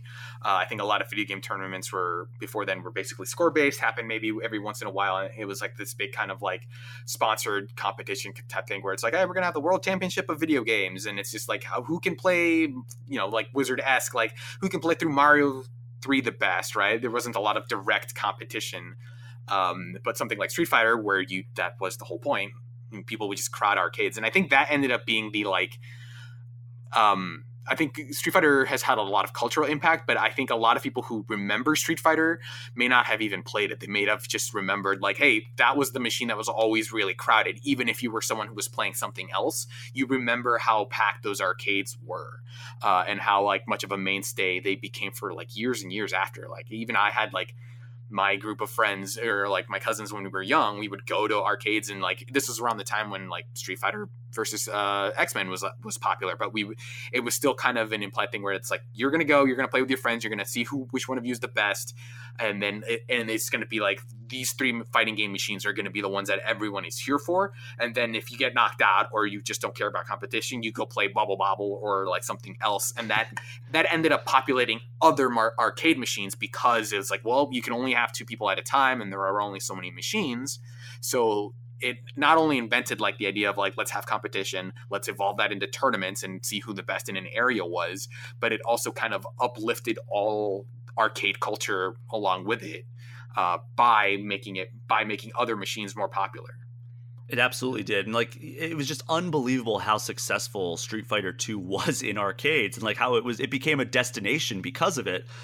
And I was looking it up, like I was kind of reading up on some like old articles about it, and it's all that it made more money than Jurassic Park did in theaters in 1993. Yeah, the origin of the like video games are bigger than movies, or like those articles that you read all the time. And then in 94, Capcom referred to it as the most successful video game series of the decade.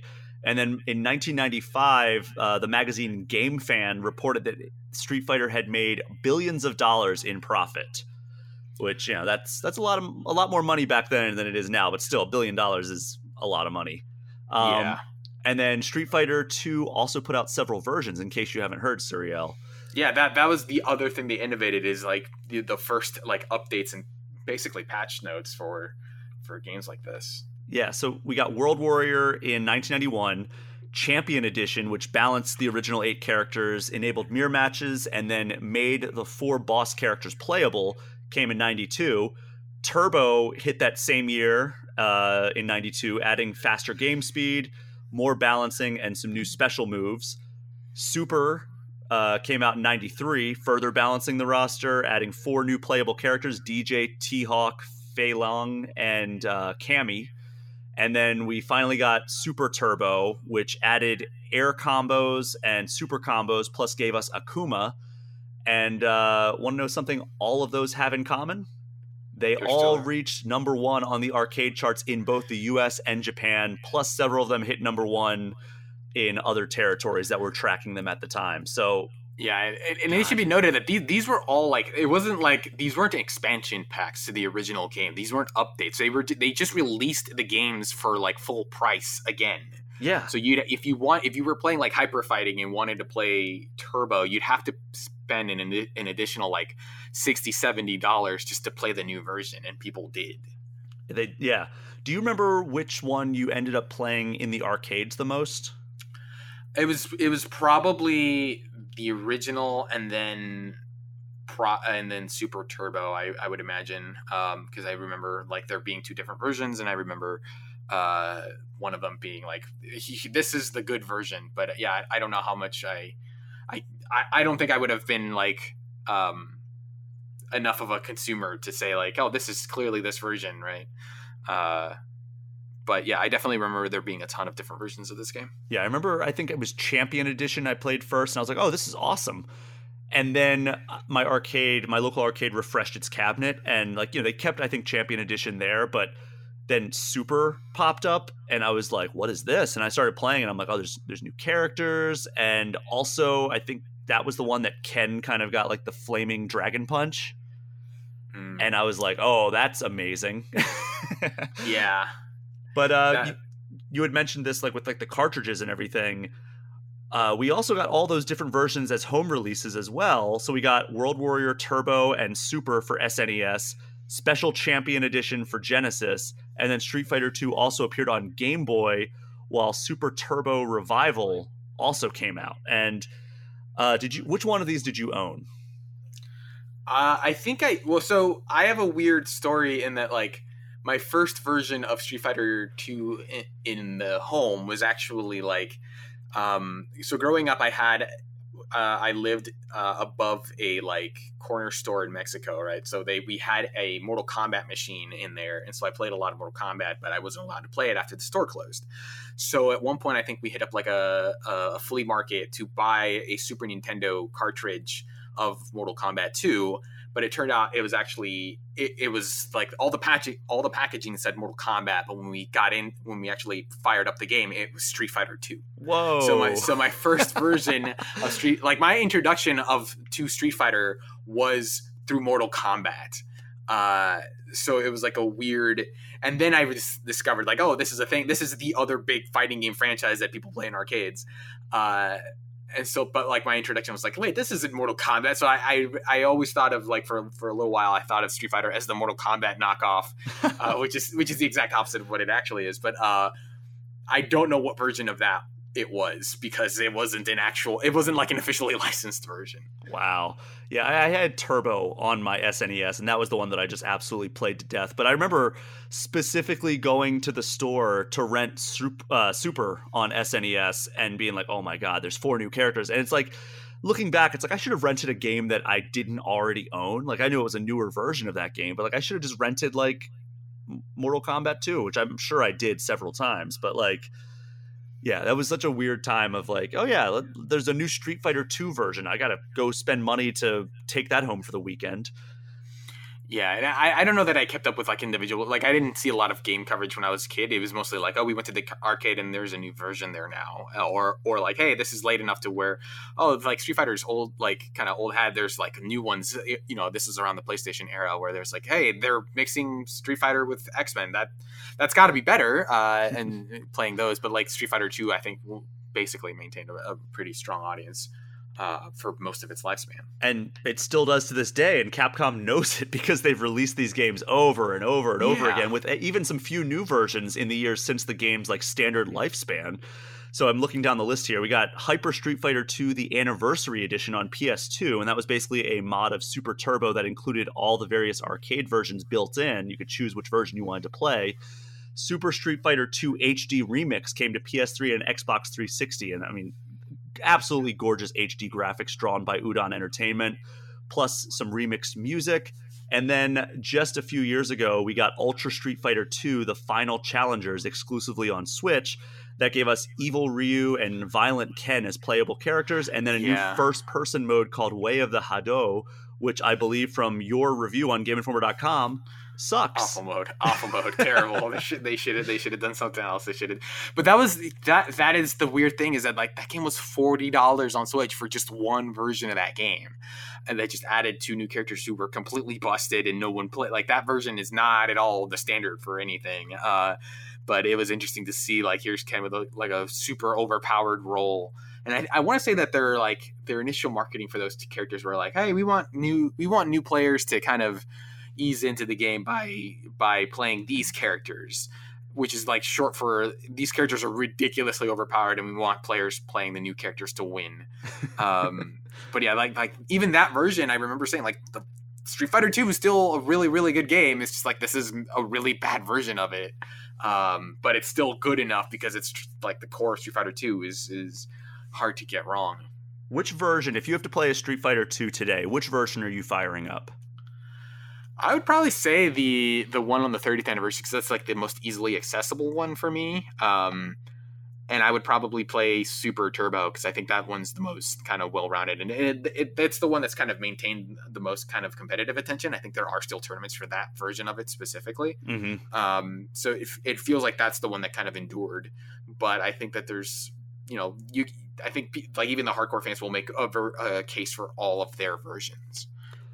And I'm with you with Super Turbo. I think that's awesome. I think the HD remix was really great as well. Like, that was absolutely beautiful. I wish we could get that ported over to modern systems, because I think it's been locked behind other. I mean, I think you can play it actually on PlayStation Plus. Like, if you have like the new like subscription where you can do cloud gaming, you could do a cloud version of Super Turbo HD remix, which is not great because the latency just makes it. I mean, if you're playing it online, you're already going to have some input lag. Add to it the fact that it's a cloud version, and it's just going to make it even worse. But if you're wondering how Game Informer has ranked Street Fighter 2 over the years, back in 2018 when we released our 300th issue, we did a top 300 games of all time. We called Super Street Fighter 2 Turbo the 14th greatest game of all time. And our readers, we did a reader vote. Street Fighter 2, it just in general, was given the 117th greatest game of all time. And then when we did our list of the top 30 fighting games of all time in 2019, which I believe you headed up. Yeah. We called Super Street Fighter 2 Turbo the 3rd greatest fighting game ever released. And we'll get into the pick for the top slot in a little bit here, Suriel. But first, before we got to those games, Capcom actually took a short break with the numbered entries following that initial release of Street Fighter 2. So we got Street Fighter Alpha, which is a trilogy. It was comprised of 3 games hitting 95, 96, and 98. And then these games are set between Street Fighter 1 and Street Fighter 2. So a lot of returning characters from 2 are actually younger versions of those characters. And it also introduced us to characters like Rose, Charlie, Sakura, and Armika. And then, I mean, I played Alpha 3 so much on the PS1. I think I finished every single character's story, which took a lot of time because I think that game included like 34 characters. And at the time, I remember thinking, like, there's no way we will ever see more characters than this in a fighting game. Like, it was a wild roster at the time. Yeah.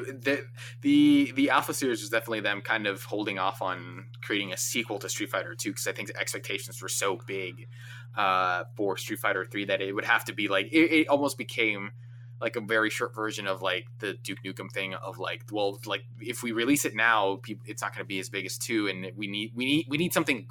This needs to be like the next level up. And I think in the meantime, they basically screwed around for the entire PlayStation generation with, you know, the entire Alpha series and also Darkstalkers, and then it was also around the time that they started doing all the crossover games and the Marvel games, and so like this was them just putting off Street Fighter 3, and then we got one good game and like 2 amazing games out of it. So are you saying Alpha 2 and Alpha 3 is the amazing games?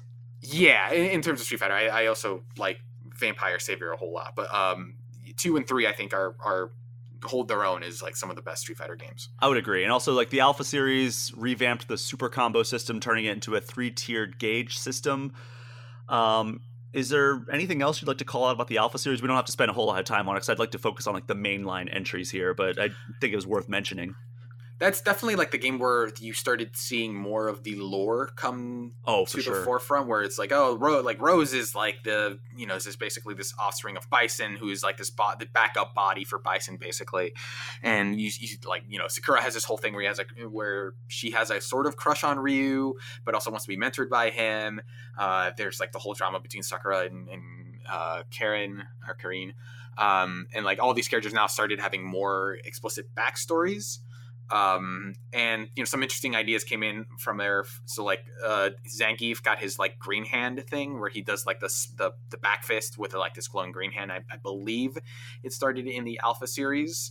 So that game was definitely like more kind of inspired by like anime and storytelling, both in the graphics and the storytelling department. But like, yeah, those grooves and stuff like air combos, air blocking, I think a lot of like they were experimenting with a lot of different concepts and ended up getting pretty popular. Yeah, and some of them stuck throughout all the subsequent games. Just because this is a Nintendo podcast, wanted to focus it back to say like Alpha 1 didn't come to any Nintendo consoles. It did hit Game Boy Color in 2000. Alpha 2 came to SNES in 96. And then Alpha 3 skipped Nintendo consoles in favor of a Game Boy Advance release. And it has since appeared, all of them have since appeared on Switch through the 30th anniversary compilation. Getting to another spin-off here, the series, like, you know, it's known as the pinnacle of the 2D fighting genre. And you had mentioned this earlier in the show. There was kind of like this 3D excitement of the late 90s. And Street Fighter was definitely not immune to it, because we got the Street Fighter EX series in arcades and on PlayStation consoles. And again, don't want to spend a whole lot of time on this spin-off series, but I think a lot of people were underwhelmed by the series once they got past kind of like the shininess of the graphics. Yeah, it was also interesting because I don't think Capcom ever was in a position to really invest too much in the EX series, because a lot of the designs for those characters were made by Eureka, which is a third-party company, and they still own all of those designs, which is they made their own fighting game basically using just those characters. Later on, like I think it was like 2018, 2019 that they released their own game with those characters. Oh wow, I didn't realize that. So it definitely felt like Capcom was kind of doing this to cash in on the 3D craze, but meanwhile they were still more invested in the 2D thing. But yeah, those EX games were okay. I think they definitely have their fans, and I think a lot of those Eureka characters do have a lot of fans, but it definitely never took off the way Street Fighter 2 did.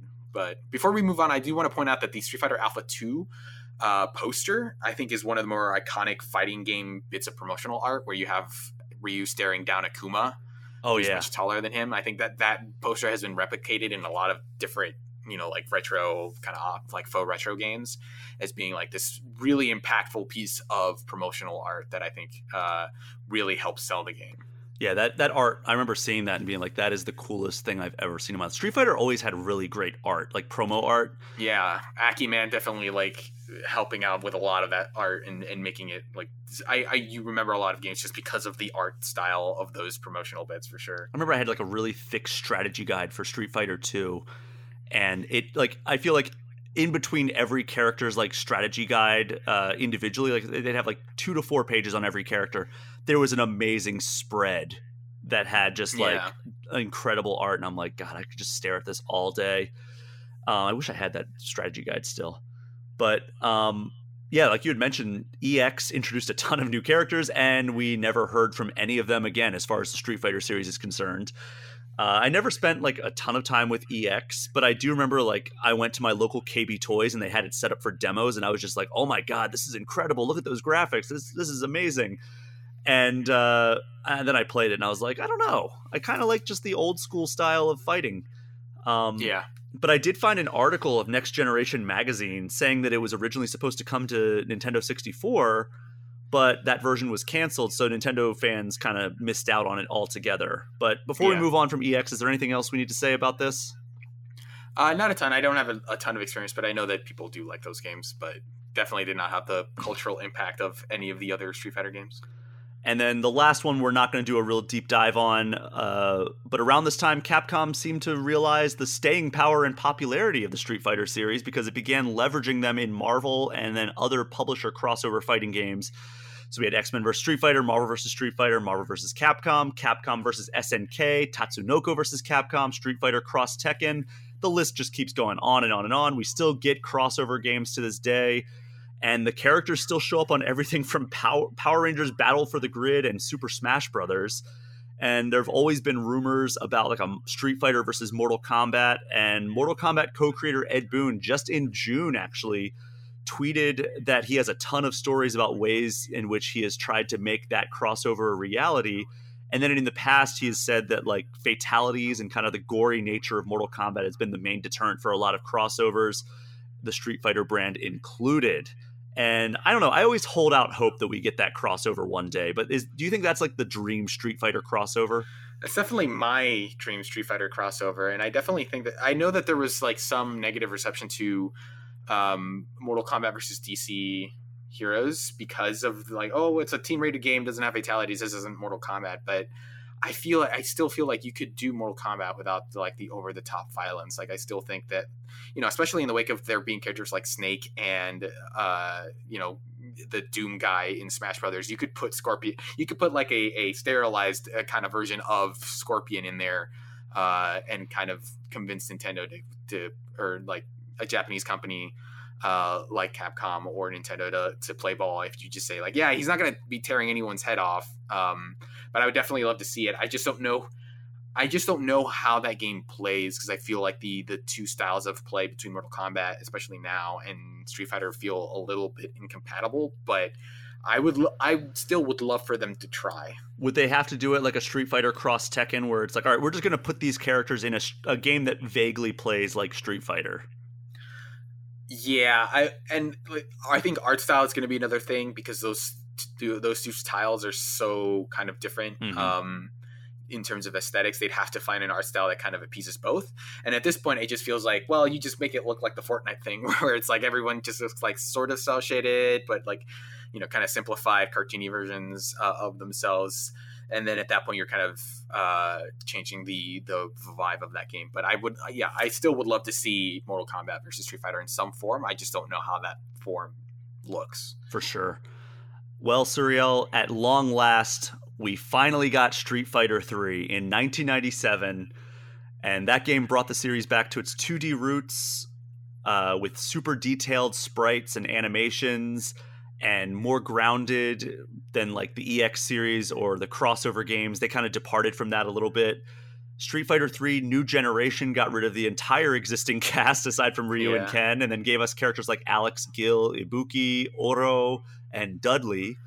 And I don't know about you, but when I heard that news that like the entire cast was going to be new, as a kid, I was not super thrilled. And in fact, it turned me off so much that I decided to skip Street Fighter 3 altogether when I was a kid, despite being like a big Dreamcast fan. Yeah, and it turns out you were not alone, because the Street Fighter 3 series did not do super well.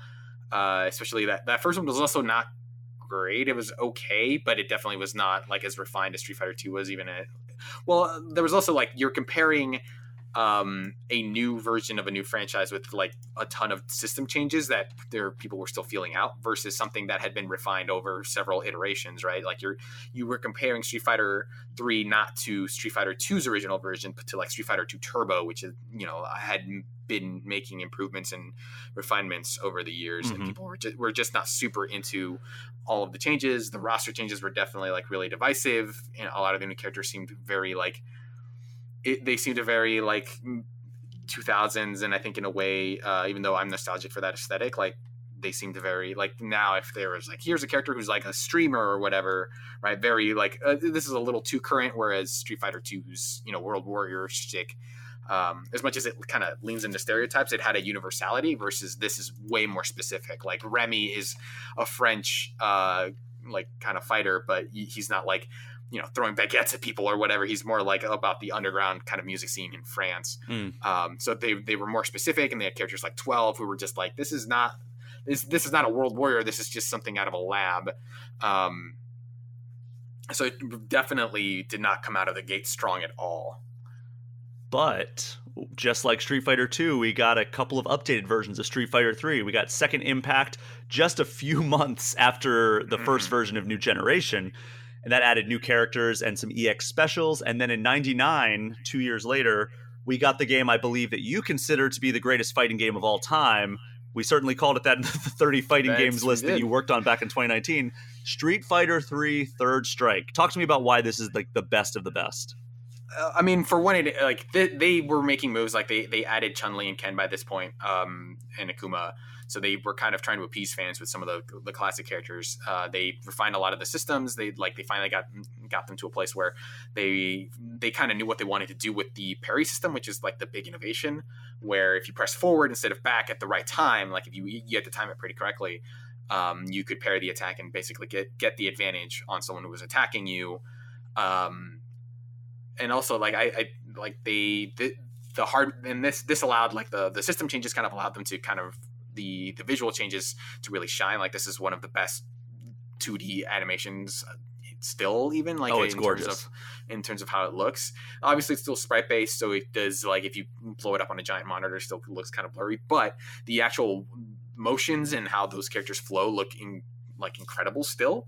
And it just looks fantastic. I think the soundtrack is absolutely killer, but like it was really, the gameplay ended up being the kind of like endlessly repeatable and really refined gameplay that ended up being like so like I think this if I were going to play or like have a fighting game kind of get a resurgence and have it be the thing that people played, I would still choose this one because I think it looks the best. It's still like I still really like the way it looks, and a lot of the audiovisual stuff I think here is top notch, and I like the way the game plays. I like the way you can cancel stuff. It seems like a really cool. It is like a really cool kind of midway between like Street Fighter 2's kind of like more emphasis on straight hits mixed with something like Alpha's more combo centric stuff where you were kind of just like looking for like 5-hit combos at the most when you get a straight hit, and a lot of them it's just like a lot of like the high level play is just like, can I look for one thing and then like get one attack in and then do a super, which is like this really cool mix of reaction times and execution. And just I think it added a couple things that I think other fighting games had innovated into the 2D games. So like Tekken had 2-button throws, where instead of pressing forward and heavy in Street Fighter 2, you just press 2-button throws. Mm-hmm. You press the light, kick, and attack, and that kind of made throws a little bit more accessible. And like the super canceling stuff I think is really well executed, and I think that game just has a depth to it that works really well. So like fireballs, for example, are easy to parry, but you can kind of use them as like, because they're kind of slower than in other games, you can fire a fireball and then dash in front of it and kind of use it as like an additional kind of pressure tool to make sure that your opponent has to block, and then maybe you throw them or you hit them with an overhead. And so like they found ways to make its parry system work and turn it into a very different kind of Street Fighter. And it's so interesting because it does all these things: dashes, retreats, super jumps, quick stands, leap attacks, parrying, super arts. But when the game came out, like you had indicated before, all of the articles and reviews weren't super hyped about it. But then in retrospect, many echo your sentiment that it's maybe the best fighting game of all time. It's just wild to see how kind of like the tide has turned the other way. Yeah, it was also, if you think about the context of when that game came out, it was at the height of like the crossover stuff. So like Marvel vs. Capcom 2 was really popular. Capcom vs. SNK 2, I think, released around the same time and was also really popular. So it was a combination of all of these games are crowding the market a little bit. And this doesn't, like, because it's not as like over the top as something like Street Fighter Alpha or the Marvel series or Capcom vs. SNK, it just felt a little bit like, this doesn't feel like as grandiose as a lot of other fighting games coming out at the time. Like, why would you play the the new Street Fighter game, which just has Street Fighter characters, and then like the fireballs are only so big, versus something like Marvel vs. Capcom 2, where I can play with 6 characters and the fireballs are super big, and like there it has all the like you use a super and it turns the fireball into a giant laser. Like, why would I play the more kind of grounded thing when there's this over the top version that is flashier? And so I think a lot of people just kind of said like, this doesn't feel like it's forwarding the genre in the same way that the crossover stuff was. But I think after kind of fighting game, like there was definitely like a bust for like especially the 2D stuff, where it's just like new games just stopped coming out because there were too many games coming out, and so they overcrowded the market and Capcom shifted away from fighting games. And I think in the wake of that dust, people just, as time went on, people started going back to Street Fighter 3, and I think the competitive community had a lot to do with that, where it's like, no, this is the one that we end up taking the most seriously because it seems like the most refined. And that ended up being kind of the staying, that what allowed Street Fighter 3 to have that staying power was the fact that like a lot of people are dropping, like Marvel vs. Capcom 2, Capcom vs. SNK 3, I think were still really popular around this time. But then like people were kind of staying with Street Fighter 3 because they liked playing it. And so like that game just kind of stuck around in a way, and it just kind of ended up developing this reputation as like, this is the Street Fighter that we play now. Even though like Street Fighter 2 was still getting played, it was like, this is just as good. This is as well refined and we think as interesting as any other game before it. And so it stuck around long enough for it to create this legacy. And I still think it ends up being the most fun Street Fighter to play for me personally. And you mentioned like the move away from these 2D fighting games. Like the crossover games continued because they were still like raking in the attention and the money, because, throwing Marvel characters on there and everything. This was around the time that the Spider-Man movies, the Raimi trilogy, was kind of blowing up. The X-Men movies were blowing up. So like we had Spider-Man and Wolverine on the covers of those. So like that was obviously getting some attention. And then we were a few years away from like the MCU getting founded. But like about a decade of absence was for like the mainline Street Fighter series, and then it returned in 2008 with Street Fighter 4 as a 2D game, and that game hit arcades that year, and then PS3, Xbox 360, and PC versions followed the following year in 2009. And Yoshinori Ono. There we go. Let's try that.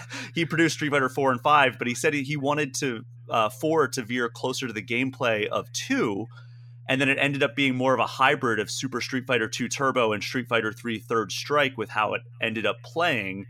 And then it also gave us fully rendered 3D models and backgrounds. But the game had a ton of new features and special moves, plus several new characters, and included a ton of classic characters. And then 4 also included or introduced focused attacks and ultra moves. And then Game Informer gave Street Fighter 4 a 9.25 out of 10 when it came to consoles. Which, how do you look back at that original Street Fighter 4 when it hit consoles and arcades? It definitely felt like a moment in the way that Street Fighter 2 sort of did, because I think that brought back a lot of people out of the woodwork. It'd been long enough, especially for people who kind of didn't stick with the genre. It felt like, oh, the Street Fighter 2 came out, and then, oh, yeah, years later, that game from when I was a kid is back. And it just basically revitalized a lot of the fighting game community around. Like, this was when, Mad Catz released an arcade stick controller, which you saw definitely before Street Fighter 4, but not like, those sold out so quickly, and it became such a thing to buy an arcade stick for this game, that it basically revitalized people, and people started going to tournaments again. It basically brought back a lot of interest in people attending their local tournaments and stuff. And the game itself had basically as much as you could want. It had online play for the first time, which I think a lot of basically no Street Fighter game had, and so like that allowed its own community to form. And yeah, they did right by the series by saying like, hey, all your favorite characters are back, and there's also some new ones, and we're going to mix and match kind of like the favorites, because in like subsequent updates, they added characters from Third Strike, the more popular ones, and then they added new characters, and they just kept bringing back characters from older games. And so, and it the game looked really cool, and that game I think came out of the gate stronger than I think any other Street Fighter game, because like Street Fighter 4 was a pretty well balanced game. It obviously had like egregiously overpowered characters, but it felt more tame than something. Yeah, like Seth was ridiculous in the first version for sure, and Sagat was also, but it felt like stronger out of the gate, where it feels like you could still play this and not feel like you were leaving behind something more refined to play this. And then over subsequent versions, they just made it better and more balanced. And like at that time, 3D fighters and crossover games were like getting the vast majority of the attention. Like, look at Mortal Kombat's two most recent entries to that point. It was Mortal Kombat versus DC Universe, which is both 3D and a crossover, and then Mortal Kombat Armageddon. And then just 3 years after Street Fighter 4, Mortal Kombat made the move back to 2D with Mortal Kombat 2011. Yeah, and this was definitely like the crash kind of hit 2D games pretty hard, but 3D games were still going. Like Dead or Alive basically happened between those two crashes, and and Tekken was still pumping out regular entries, and so was Soul Calibur. So like all those games are still doing really well, which made Capcom's move to say like, no, Street Fighter 4 is going to be a 2D game. Definitely was like a weird decision for them to make at the time, but it ended up being the right move for them, especially like I had heard stories that like they kind of basically reworked the entire hit detection system right before the game came out, where before it was like, here's a 3D model of the character and that's how we're going to base our hit detection on. And then they eventually just swapped it for like, instead of having an actual 3D model with 3D physics determining how the hitboxes, they just basically had this 3D model, but then they overlaid like a 2D hitbox on top of them. That's so smart.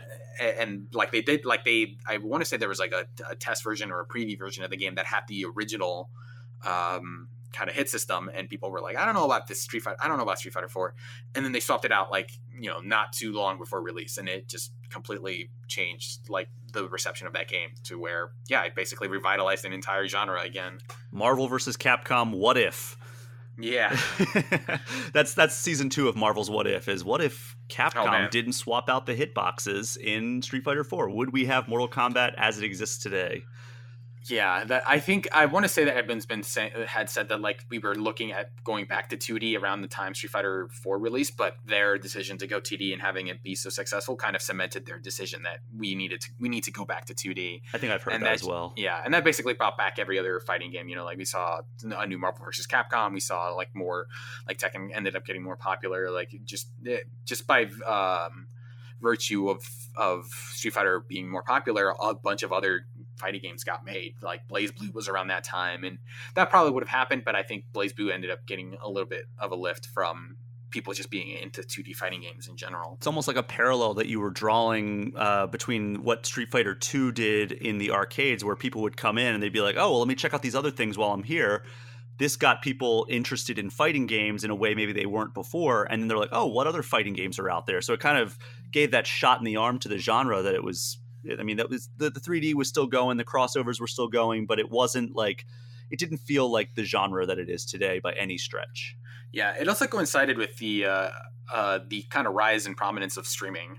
Oh yeah, where I want to say 2008 was the first Evo that you could watch, and then I watched the 2009 finals, and that was like the big like Daigo versus Justin match that I watched on like some on Justin TV, not Twitch TV, but ended up watching those live and being like, oh man, like just being able to watch people who know so much about the game and are way better than I am. Like this is really intense to watch, and I love watching it. And like I had watched competitive fighting games before, like I basically spent an entire semester in my computer lab just watching Capcom versus SNK 2 and Street Fighter 3 matches instead of actually doing any homework.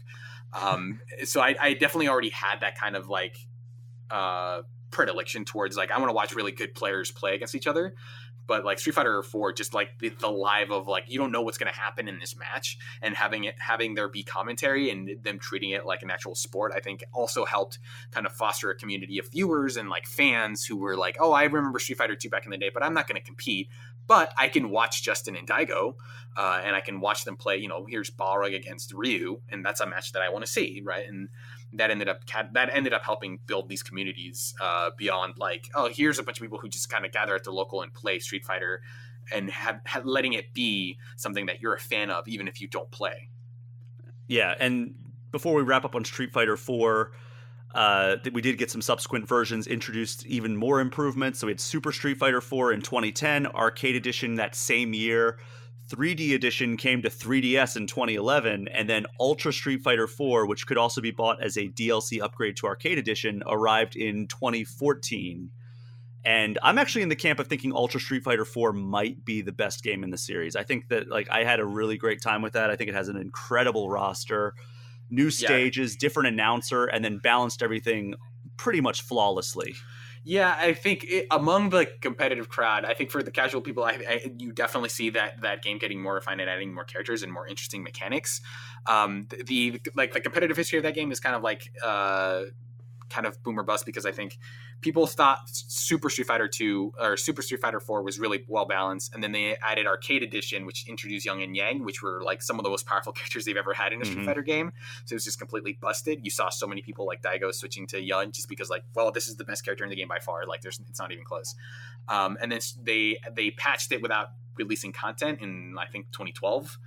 And that kind of was like, okay, this version is actually real well balanced. And then they added Ultra, which added a bunch of characters from Cross Tekken, actually. Like Hugo and Poison were originally in Cross Tekken and not Street Fighter.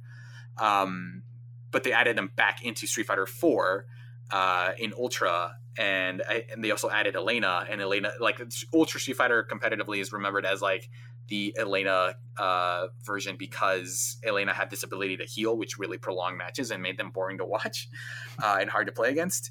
But like in terms of content, like that game is still pretty well balanced and interesting, and you had like the version select and being able to choose both ultras.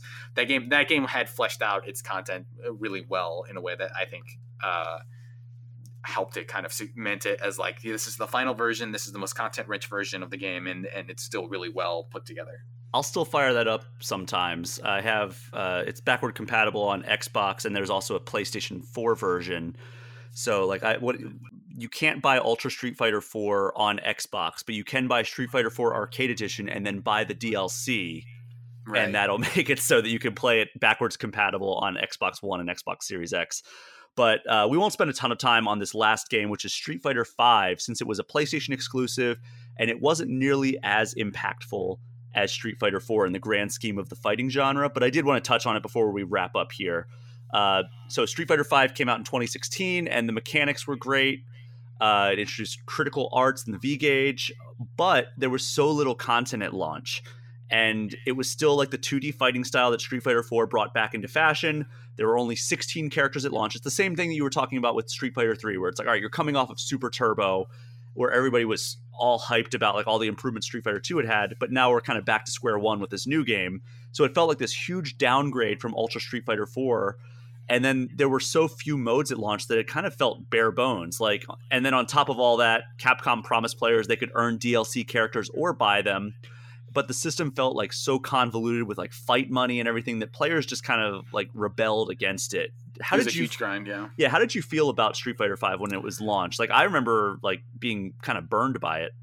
Yeah, I think to me, as someone by then who was mostly into the genre for like the multiplayer aspect, I didn't have as big a problem with it as I think a lot of people, but I totally understand the idea of there not being an arcade mode. There was like this really bad survival mode in it that wasn't good, and like having 16 characters was like solid but not a great launch roster.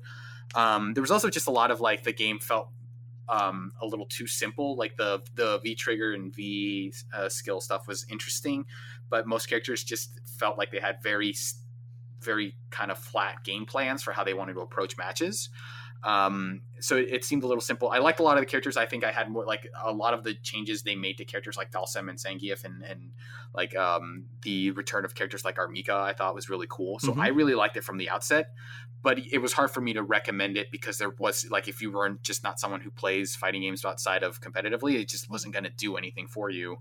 And it definitely took a while for them to get there, where like now I have no hesitation about recommending Street Fighter 5 as like the Street Fighter. If you're excited for 6, you should definitely play 5, because it has it, like looking at trailers for 6, it definitely feels like they're building on 5 more so than any Street Fighter game has built upon kind of its previous version. But yeah, it definitely felt like Street Fighter, it was like the first kind of misstep after 4, and people were just like not interested in it. But that actually ended up having a huge impact on the Street Fighter, on the fighting game community overall, because like the people who were disappointed by 5 ended up migrating to other games, and you definitely saw like in the wake of Street Fighter V kind of falling by the wayside.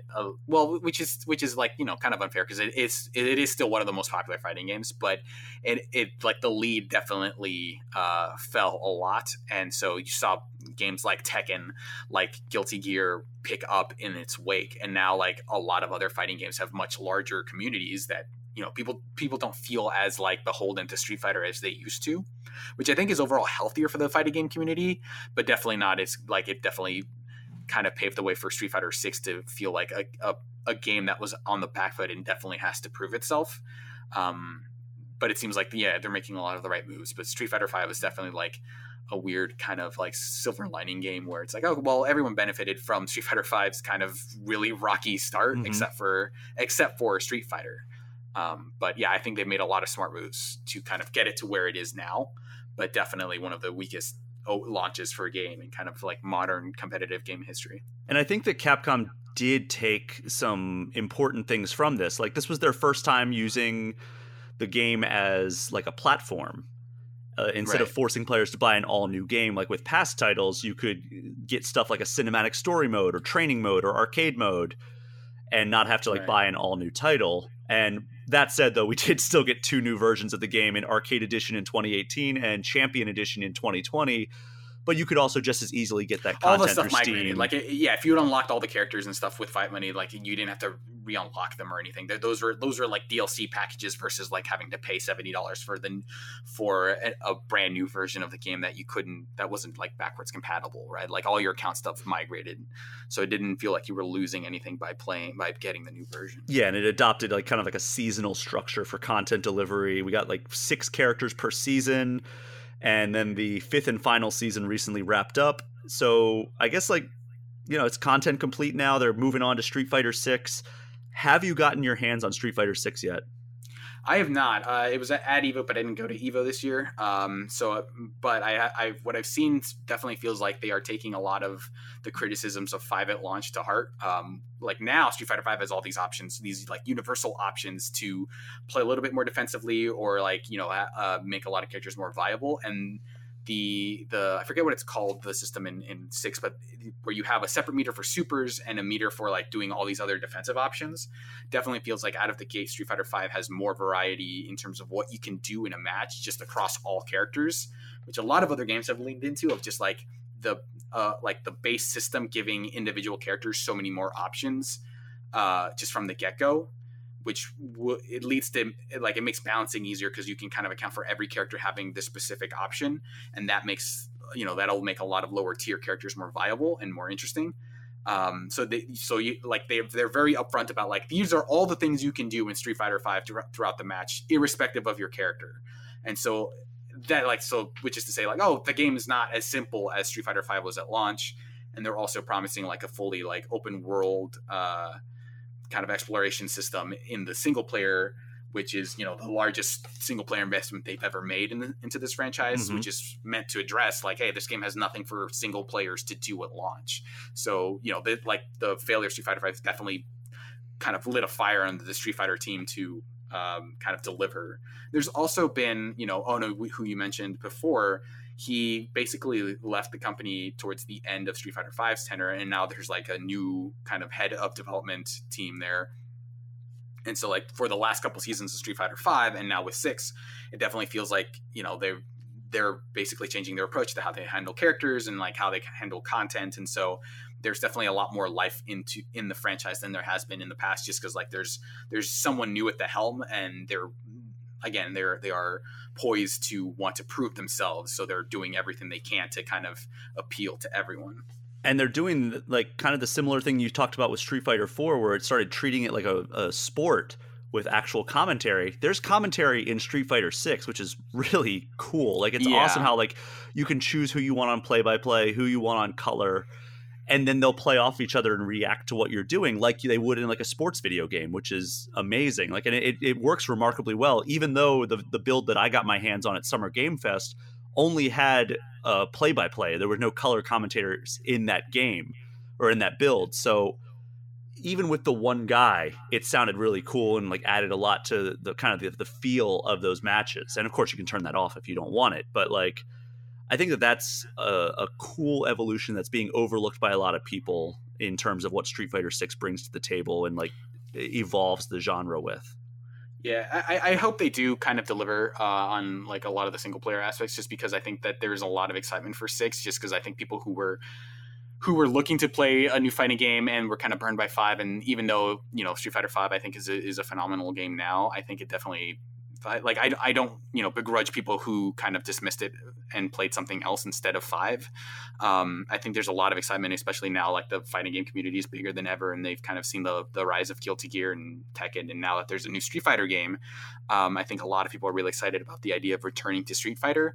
So I hope this game really delivers, and I think like they've done some like my one kind of skeptical thing about Street Fighter 6 is that I don't know that I like the actual character models all that much. I think the art style is really fun, but I think I haven't seen it in person, so maybe it's just something different. But seeing like screenshots of Ryu and Chun-Li, it felt like this doesn't have as much personality as I think the other 2 Street Fighter games have had, especially 4, where you look at that paintbrush art style I thought was really distinct, whereas this looks like what is the best version of Chun-Li we can make in Unreal, so it kind of looks less distinct. But I think watching the Evo trailers of Kimberly and Jury, I think has pushed me more towards the direction of like, oh no, this game actually looks really cool, and I want to play as all these characters. So I'm excited to get my hands on it. I hope there's a beta like there was for 5, but the game is coming out pretty early next year, so either way, I won't have to wait long, and I will like sight unseen just play this. Yeah, and unfortunately, like this is all things Nintendo, and it's not coming to Switch, which it's a bummer because new mainline Street Fighter games have been largely absent from Nintendo consoles since like Street Fighter 2 and Street Fighter Alpha 2 on Super Nintendo. We got Street Fighter 4 on 3DS, but we haven't gotten like a mainline game on a Nintendo console for decades. Yeah, so it seems like Nintendo always gets like the seconds of like, here's a version of Street Fighter 4 that you can fit. Here's the Anniversary Collection, which is mostly old games. Yeah, Ultra Street Fighter 2. Yeah, so they'll get like the anniversaries and the collections and the stuff that is like on lower end hardware. But yeah, fighting games are surprisingly kind of like high for a genre that everyone kind of lauds for their gameplay first and foremost. They are a very like graphics heavy genre. So I think a lot of people, it's kind of hard to port something like Street Fighter 6 over to the Switch, which is unfortunate. Like I hope that more fighting games end up on Switch because it's a really accessible platform, and like they put Mortal Kombat 11 on Switch, so maybe they should at some point hopefully make like a reduced resolution version of Street Fighter 6 and hopefully let people play that. And if Switch owners do want to play any of these games, you can experience the arcade version of Street Fighter, the various versions of Street Fighter 2, all 3 Street Fighter Alpha games, and all 3 Street Fighter 3 games in the Street Fighter Anniversary Collection on Switch. You can also play Ultra Street Fighter 2 The Final Challengers on Switch. Unfortunately, Street Fighter 4 is only on PlayStation, Xbox, and PC, although you can play that lesser version on 3DS. And while Street Fighter 5 is only PlayStation and PC, Street Fighter 6 is currently listed for PlayStation, Xbox, and PC. No Switch, unfortunately. We are going to take one last break this episode, and when we get back, we'll be doing a Street Fighter-focused definitive ranking and then getting Suriel's eShop Gem of the Week before we get out of here. We will be right back.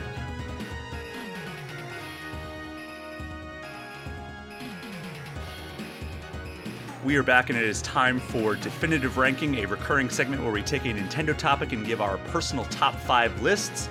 Since we just celebrated the 35th anniversary of the Street Fighter franchise, Suriel, I want to get your top 5 Street Fighter characters of all time. So I'm going to have you start with 5, count it down to 1, give me a quick sentence or 2 about each. This is kind of a surprisingly difficult list to put together, but I guess just to list them off, I guess.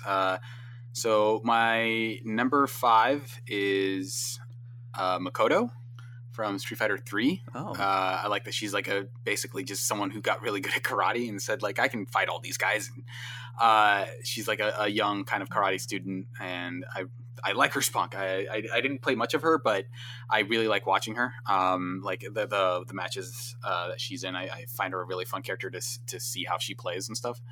Number 4, I'm gonna give to Dalsim. The Street Fighter series is kind of like mired in a lot of stereotypes, which is a recurring issue. But I think they've done mostly right to like respect Dalsim's character, if maybe not the tradition behind him. But I like a lot of his attacks. I like that he is very unique in that he is kind of one of the few defensive characters that doesn't rely on like fireballs and stuff, even though he has them. But like, he has one of the more original concepts in like his stretchy limbs and stuff. So I like him a lot.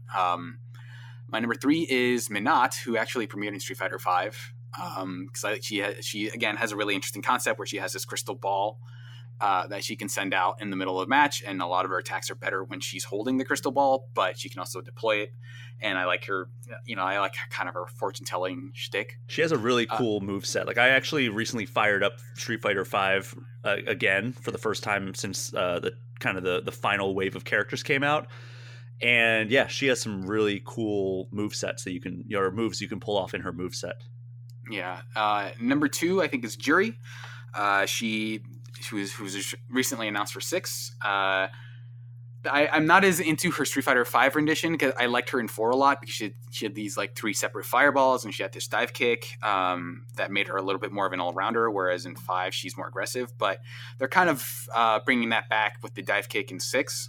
But I think her like aesthetic and like the fact that she's kind of like a leg-based fighter who uses a lot of kicks, I think is really unique. And number 1 is Ken, who I think has been like my main in a lot of Street Fighter games. I just like that he's like the Ryu with like a harder edge, like his uppercuts have fire, and he's kind of like this slick surfer boy who is able to fight but also has a family, and so he's able to make it work. I mean, obviously he's like very rich, and so he has the disposable income to also fight on the side. But I've always thought Ken was cool, and he felt a little bit more interesting than Ryu, who's kind of like the generic story like world warrior. Who he's cool in his own right, but I always thought I was always a Ken guy growing up.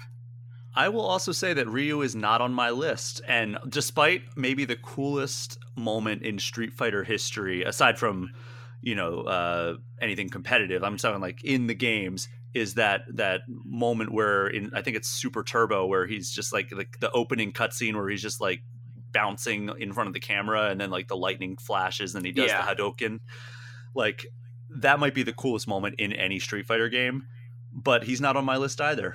So I'm going to start off with maybe one that people aren't expecting. Number 5, Rashid from Street Fighter V. I think that his moveset is really unique, but a lot of his moves are also based on the same quarter circle combinations that you get from like a Ryu or a Ken. So it's like I felt like I could pick up and play him, a completely new character, and he still felt somewhat familiar, even though he still had like a somewhat shallow learning curve, but still a learning curve nonetheless. Sure. You're going to notice a theme for the rest of my characters, honestly. Number 4 is Goken. And just because it's like kind of cool. It's like, all right, this is Ryu and Ken's mentor. Yeah, and he definitely had like a lot of interesting, like, what if we had a really weird version of the Ryu moveset for sure. Yeah, and that leads into my longtime main, Ken Masters. Number 3. Number 3, yeah. Ken is my number 3. I play as him often, and I think that he's been all reliable for me over the years. Like, maybe when I was a kid, I liked Ryu because like he was like the face of the franchise, but over the years, I migrated towards Ken, and I think he's a cool character. But I think that my number 2 is even cooler, who is Chun-Li. I think that she's as iconic as it gets in the franchise, and it's hard to really top just like a badass. I guess like, what is she, like a Chinese police officer? Yeah, strongest woman in the world. Is she? Yeah. That's what her early bio said. Although Zarya from Overwatch has a voice line that might dispute that. And well, that's not on Nintendo, so that's out of the purview of this podcast. Hey, Overwatch is on Nintendo. Oh, you're right. And then number 1, I think this might be kind of a cop out here, but Akuma. It's just like, he's a cool. He's like evil. He's like literally before evil Ryu. He was like dark evil Ryu, right? He was like Ryu, but even cooler. And he was more powerful, and he was like the corrupted version of like what Goken was trying to like train. And it's just like, that's just a really cool character that like it hit around the same time that like like I was like, oh, Shadow the Hedgehog, that's super cool. Or Venom is a really awesome bad guy, and it's just like a dark version of like the main hero. Yeah, the dark version of the thing that I like is the thing that people are. So it's inevitably cooler, right? Yeah, he also has an air fireball. He's like this, which felt really interesting. I do like that they have like he has a little bit of like a human edge to him. So like I think Gen in the Alpha series was like the closest who got to beating Akuma before Ryu. Mm-hmm. But Akuma was basically someone who would just murder. He had like the murderous instinct, like the Satsu no Hado. But he didn't kill Gen because he suffered from a heart condition. And so he said, like, this is not a fair fight, even though you almost beat me. So I'm not going to kill you because I want you to get stronger. So he does have that kind of like that I think a lot of kids like, of like, he's evil, but like he's almost like the evil version of tough but fair, you know, where it's like he's not just like craven and like, you know, evil and wants to destroy the world. He just wants to fight anybody who gets in his way. But there's kind of like this honor system that makes him even cooler. Yeah. And like, have you watched I'm assuming you've seen like the Street Fighter 2 anime movie? Yeah, there's that one, and then Street Fighter 2V or whatever I think it's called. Yeah, so the one that was on Netflix, I don't know if it's still there. Very adult themed, but it's weird that like Akuma is just sitting there like in the town. Like he's just like I don't know if you remember that, but like they enter this town and like Akuma's just kind of sitting off on the side of the road, and they never mention it. They never he never shows up again. It was just kind of like an Easter egg they put in for fans. Yeah. I also like the idea of it just being like, yeah, he's an evil, like in the demonic presence, but he's also just some guy. He's like, he needs to go to town sometimes to get food. What? Like he's like outside of him, like being someone who like hunts for his own food or whatever, he has to communicate with the world. So at some point he has to be sitting on a bench. What's he going to do? Not eat? Yeah. So, Suriel, that leads us to the final segment of this show, the eShop Gem of the Week. It's an opportunity for you to come on here and shout out a game that we might not otherwise cover. What game do you want to give some shine to this week, Suriel? I'm going to shout out Treachery in Beatdown City, which is a very interesting, somewhat related to Street Fighter's kind of a beat-em-up history or brawler history.